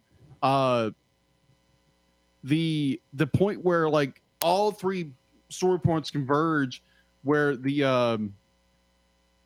Acklets and the Romulans, the Klingons are in alliance. But the Romulans were not in this episode. No, the Romulans were not in this episode. It was the Klingons, and I enjoy where the Klingon lower deck attendee. Not attendee. Come on, Jacob. Use your words right. The Klingon, he rises in ranks and overthrows the captain, realizing the captain is in the wrong, and be like, this is not the way that Klingons don't do this. Klingons don't do this, and be like he kills the captain, becomes the captain. Yeah, and it's just like, let's just get out of here. Be like this is not the way to do. We're gonna go back to the council, and we're gonna make this right. And I was like, that bravo, that's a great character arc, great character jump for this character. And I don't know if we meet this character again later on in season 3, maybe. We haven't yet. Oh, okay. And the season's over, so maybe he'll come back in 4. I don't know. Oh, okay. But with this episode focusing on the other lower decks of other ships and other species, it was a delight. It was a delight, and definitely when you get at the very end of it with the Vulcans coming in and saving the Cerritos, that was a real treat. That was nice. I there again, kind of going back to the movies, I really enjoyed it. I really enjoyed this episode, and definitely the way they tie it in with how the end of the series, the end of season 3 goes. I really enjoy it so far. All right. I really enjoyed this episode also. I do like seeing the other lower deckers and the other ships. I still think the Pac-Led one is the funniest. Oh gosh, yes. It's like, I'm hungry. Well, you should eat mushroom. That's a good idea. And then they don't eat anything. Yeah. But yeah, the whole idea that the Pac-Led issues that we've been facing since the end of season 1, when they keep coming up, is all because we finally get some answers on that. All that stuff's coming from Dorg, a Klingon who's just trying to, still not. He's faced the taste of war from the Dominion War, because this takes place after that in the Star Trek franchise, but maybe he's really thinking that much like General Chang in Star Trek 6, that we need to go back to this. This is being with the Federation is making us soft, so that's why he's setting up this to try and cause a war to happen, because he wants to die in honorable combat. Technically, he did die in combat. Whether or not that was an honorable death is another matter entirely. That's for the Klingon Council to decide. Exactly. So yeah, the whole episode I did enjoy. This is one of my favorites, and I am interested to see what's going to happen with T'Lyn going forward. The Vulcan version of Mariner. Which is really kind of how it feels like in this episode. That's a good point. And I like the actress, her voice and her character. Her character design reminded me of a Vulcan we have seen before. Maybe it kind of reminded me of like the Vulcan in Star Trek 6, played by the mannequin lady from Sex and the City. You mean Valeris? Yeah. Is the character name. I don't remember the actress's name. Right, or I don't know. It kind of reminded me of some other Vulcan female we've seen. The only other character her design reminds me of is actually a Bajoran, Lieutenant Rowe, at the end of TNG. Okay, but that's an entirely different character. It's just her design kind of looks like that. Maybe it's the headband. I don't know. Maybe, I don't know. All right, so let's go ahead and go into the last episode of season 2. First Contact, directed by Jason Zurich and written by Mike McKayen. In this episode, the USS Cerritos is tasked to aid another starship on a first contact mission. In this episode, we've got Phil Lamar as the first officer and Admiral Freeman, Lauren Lapkus playing Jennifer Schrayen, Jim Piddock as Commander Mandel, the voice on the comm badge and crewman Horde, played by Ryan Ridley, Billups, played by Paul Scheer, and Carl Tart, playing Lieutenant Kayshawn. And in this episode, we have a special guest star, Lycia Naff, reprising her role of Sonia Gomez, now a captain. Because when Captain Gomez makes a nervous ensign who trips, she explains how she's done way worse in front of many more intimidating captains. This being a reference to the memorable scene from the Next Generation episode Q Who, in which Gomez accidentally spills a cup of hot chocolate on Captain Picard's uniform. Oh, jeez. She is reprising her role. She was introduced as an ensign in the Star Trek Next Generation episode Q Who, and last seen in Samaritan Snare, the episode which introduced the Packlets. In universe, about 16 years have passed since these events, while more than 32 years have passed since the first release of Samaritan Snare. Wow. This likely marks the longest real-world time span between two appearances of a character who is still portrayed by the same actor. Previously, Korn and Arn Darvin, portrayed by John Colicos and Charlie Brill respectively, appeared on Star Trek Deep Space Nine over 28 years after their last appearance on the original series. Nice. This episode marks the third time the phrase First Contact is used in the title of a Star Trek installment, the first two being the Next Generation episode First Contact and the movie Star Trek First Contact. This title refers to First Contact missions' prestigious assignments in which Starfleet engages an alien culture for the first time. Despite her mission profile usually focusing on second contacts, the USS Cerritos is assigned to support the USS Archimedes during First Contact with the Lapirians. After the Archimedes is disabled, Captain Gomez allows Captain Freeman to finish the assignment, marking the first such accomplishment for the captain and her crew.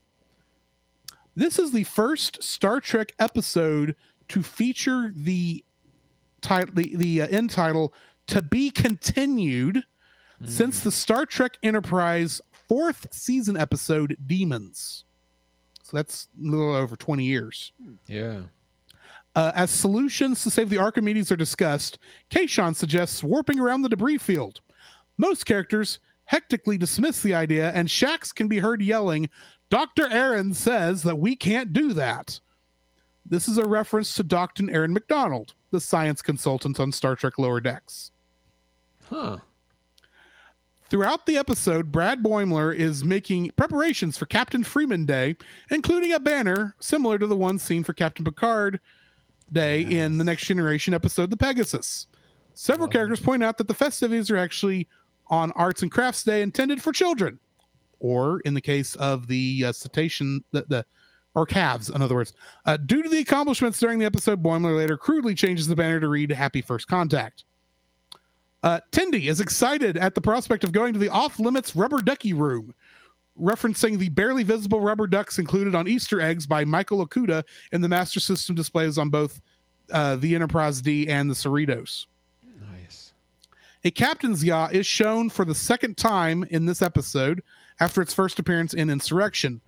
Similar vessels have often been included in Master System displays and background information about various ship classes. As the implant of Samantha Rutherford once again malfunctions, he quickly views several backup memories of moments he had spent with Devon Tendi, most of which are taken from previous episodes. Notably, one previous unseen memory sees Rutherford and Tending celebrating a New Year's Eve in 2381, while another sees the pair painting a new Jack Ransom in an apparent art class. Rutherford also views and dismisses a memory in which he seemingly receives the implant for the first time. This unidentified shadowy figures indicate that Rutherford actually does not need the implant and imply that it may have nefarious uses unbeknownst to him. More on that in season 3. Cetacean Ops is shown for the first time after several mentions and references in previous episodes, starting with Second Contact. Its function is revealed to be associated with the ship's navigation. A similar facility was mentioned to exist aboard USS Enterprise D in the Next Generation episode Yesterday's Enterprise and The Perfect Mate. It has also been included as a piece of background lore in publications such as the Star Trek Next Generation Technical Manual, Star Trek The Next Generation Enterprise D Blueprints. Matt and Kimolu, our two beluga whales, the first shown Starfleet officers from an Earth-based species other than humans. And I have a bunch of other ones in here. Other than humans? Trivia. Mm-hmm. And it goes on for a long period of time. But you know what? I'm going to skip over the rest of this. Wait. I didn't understand that. Oh, Earth-based other than Earth-based, humans. I was about to say all the others. Earth. Every species out there is other than human, but Earth-based other than human. Earth-based, yeah. Because there's technically a third Earth-based species in Star Trek, which we have only seen in Voyager, which are descended from the dinosaurs, but they're not in this episode. Okay, so the cats aren't from Earth. Okay. No. Okay. They are one of these species that were originally created for Star Trek the Animated Series. Yes, which I've seen a couple. I love that they tie it all. First of all, I got one of the things that I love about, I just want to throw this in there about Lower Decks. Good. As a fanboy, I love all the connections and using and references from all these others. Unlike another Star franchise that tries to say, no, this is canon and this is not, it's kind of separating. This show pulls together, and I applaud it for it. Even the silliest things. Yes, it makes it even better when they do that. So yes. Yeah. So Paul, since you are already talking, why don't you go ahead and tell us what you liked about this episode?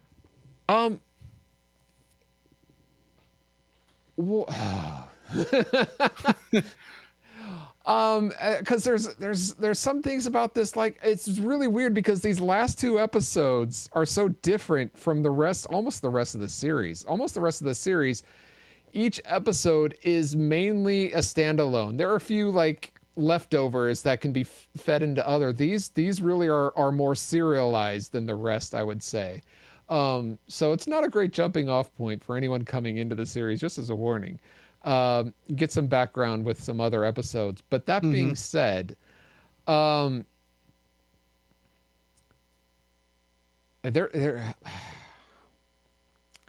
I'm trying to think of something that I liked. there's a lot more drama. There's a lot of things in this. There's a lot more drama, like the whole like upper decks or forget what they're called, the bridge against the captain because they think she's gonna leave, and there's a lot of hostility there that there usually isn't. But one of the things that I found intriguing about this episode is the whole idea of taking off the outer hull to navigate through this, this asteroid field, for layman's terms, and because they have to take it off for science reasons. Fine, I get that. I thought it was a great idea, something in Star Trek that you've never seen before. I mean, which is hard to do. Something you could not have done in the age of the ship models. Yeah.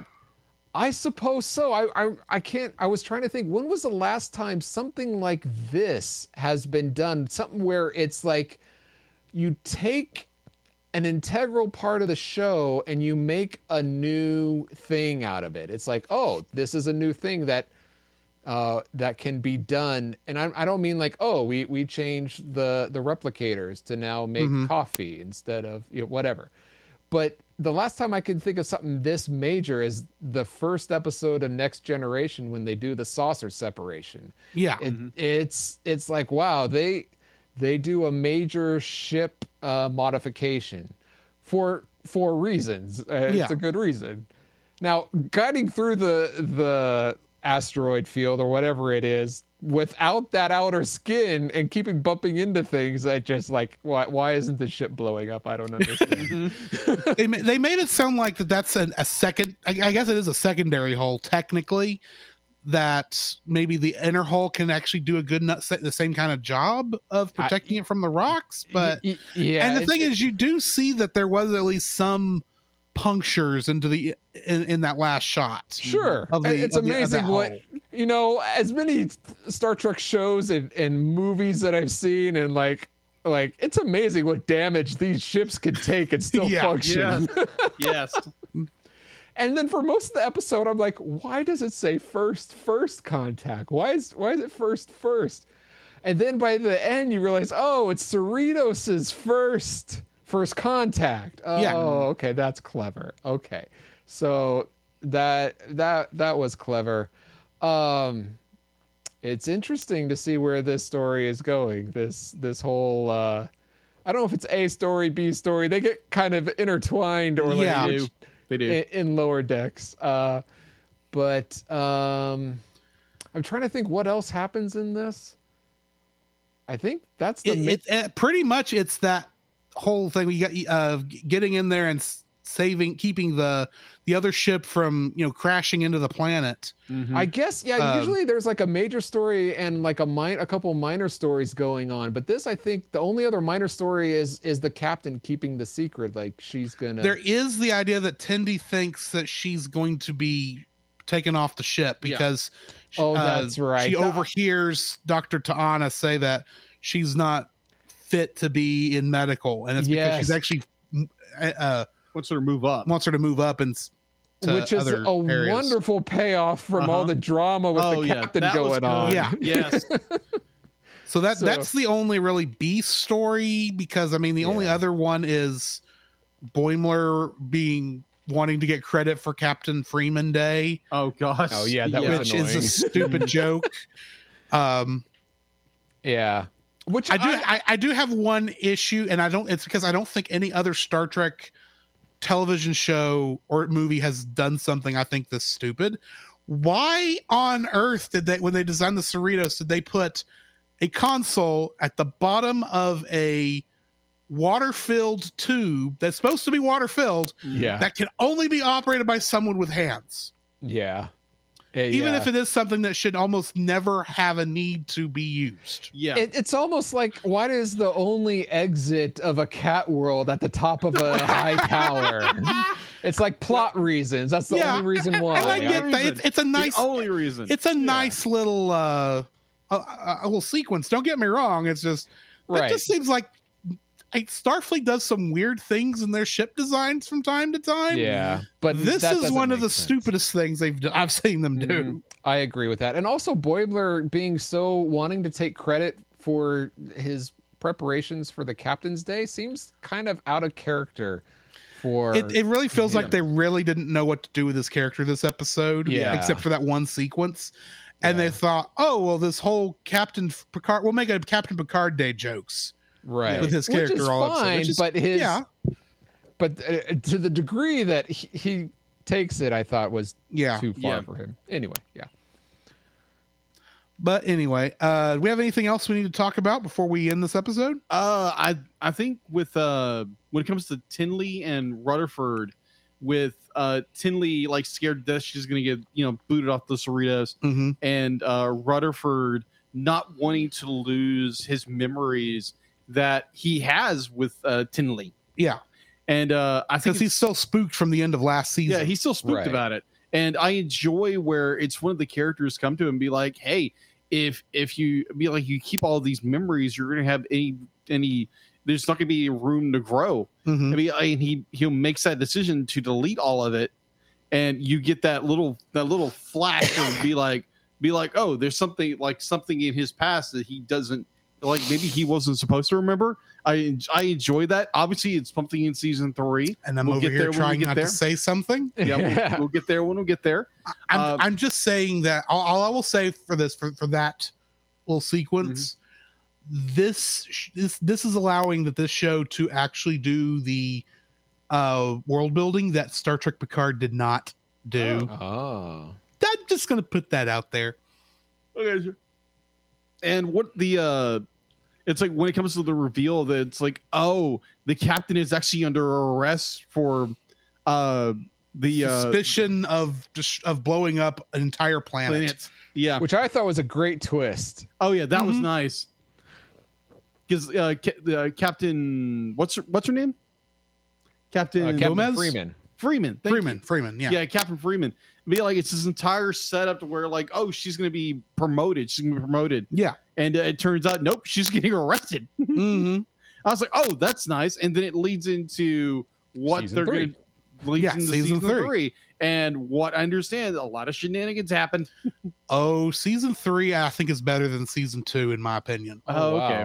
Because I thought season 2 was better than season 1. Well, see, here's the thing. I would agree with you there. For me, my problem with season 2 is it feels like even with the second viewing, it feels like they were not sure where they were going with some different things, which is why we have an entire episode named after the replacement security officer with Kayshawn, and then like 2 episodes later, Shax is back. So it's like they knew they couldn't bring Shax back immediately, but then they bring this other character in for like now he's just a background character that shows up from time to time. It seemed like whatever they're thought of the and of course they backtracked quickly on Boimler being on the Titan. Yeah, really quickly. One episode. 2 episodes. I thought actually. 2 episodes. I thought that was a great out, though.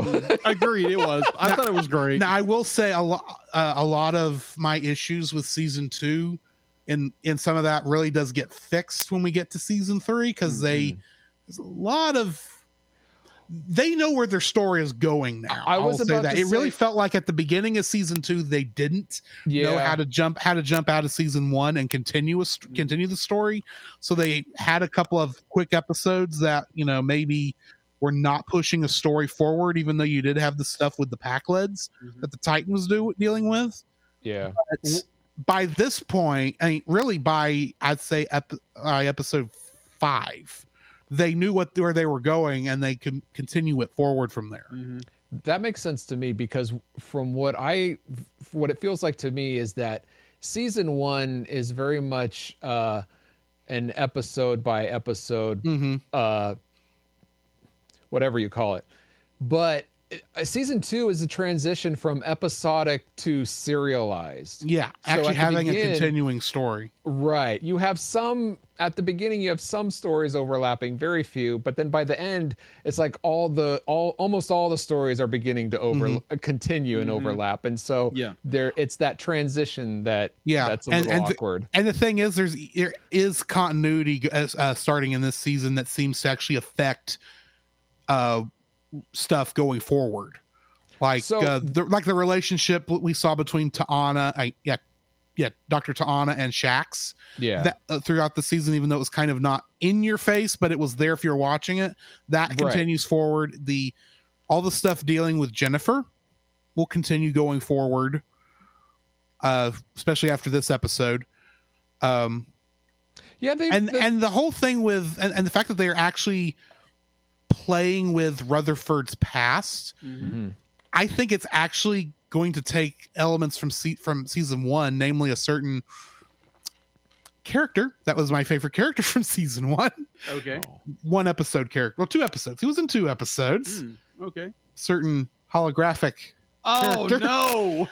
He doesn't come back, but they are actually bringing the logic forward as to what's causing what the whole deal. What with Rutherford's deal. Oh, okay. That actually will play in all the way to the last episode of season 3.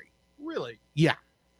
That's a lot going on. Just those stories that we mentioned between the captain and everyone that you just mentioned now. That's a lot going on. And they keep all the great Star Trek references all the way through. In fact, season 3 has a ton of guest characters. Good. And it never feels like favorite parts. And it never feels like there's like 1 or 2, or feels like they added them because we needed one this episode. But a lot of them do feel like story relevant, or at least really good jokes. Especially in the next episode, Grounded. Okay. With Bill Murray, Groundhog Day. No, not quite. Let's just say this one actually, while we've only had 1 episode so far that took place on Earth, this next episode mostly takes place on Earth, and a lot of the Earth places that Star Trek has gone. Okay. You'll have to wait and see. We'll get there when we get there. Paul, since you are our guest this evening, why don't you tell us where we can find you at and what kind of cool stuff you're doing?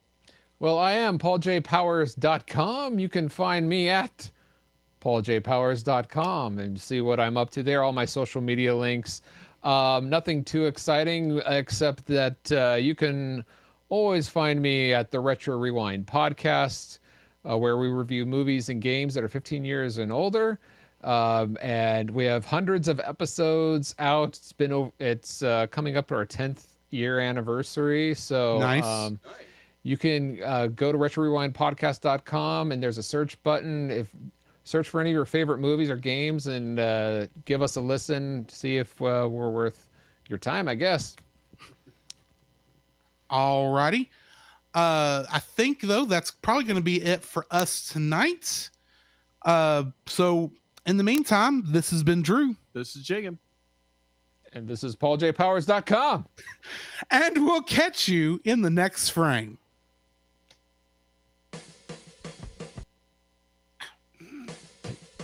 You can follow Jacob on his Facebook at Jacob B. Heron.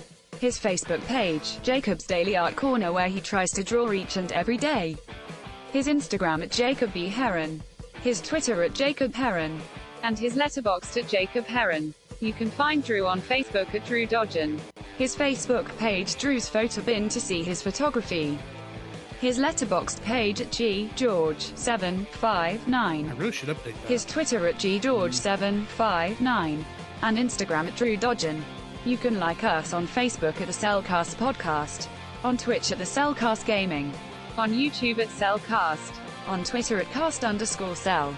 The Cellcast can be found at Apple Podcasts, Google Play Podcasts, Stitcher, Spotify, or anywhere else fine podcasts are downloaded from. Please rate and review us where you found us, and also on Podchaser. Email us at thecellcastpodcast@gmail.com. The Cellcast is a proud member of both the Pop Americana and Culture Box media networks. For more information, please see the link in the description. Our theme song is Drop and Roll by Silent Partner. And remember, that's Cell with a single L.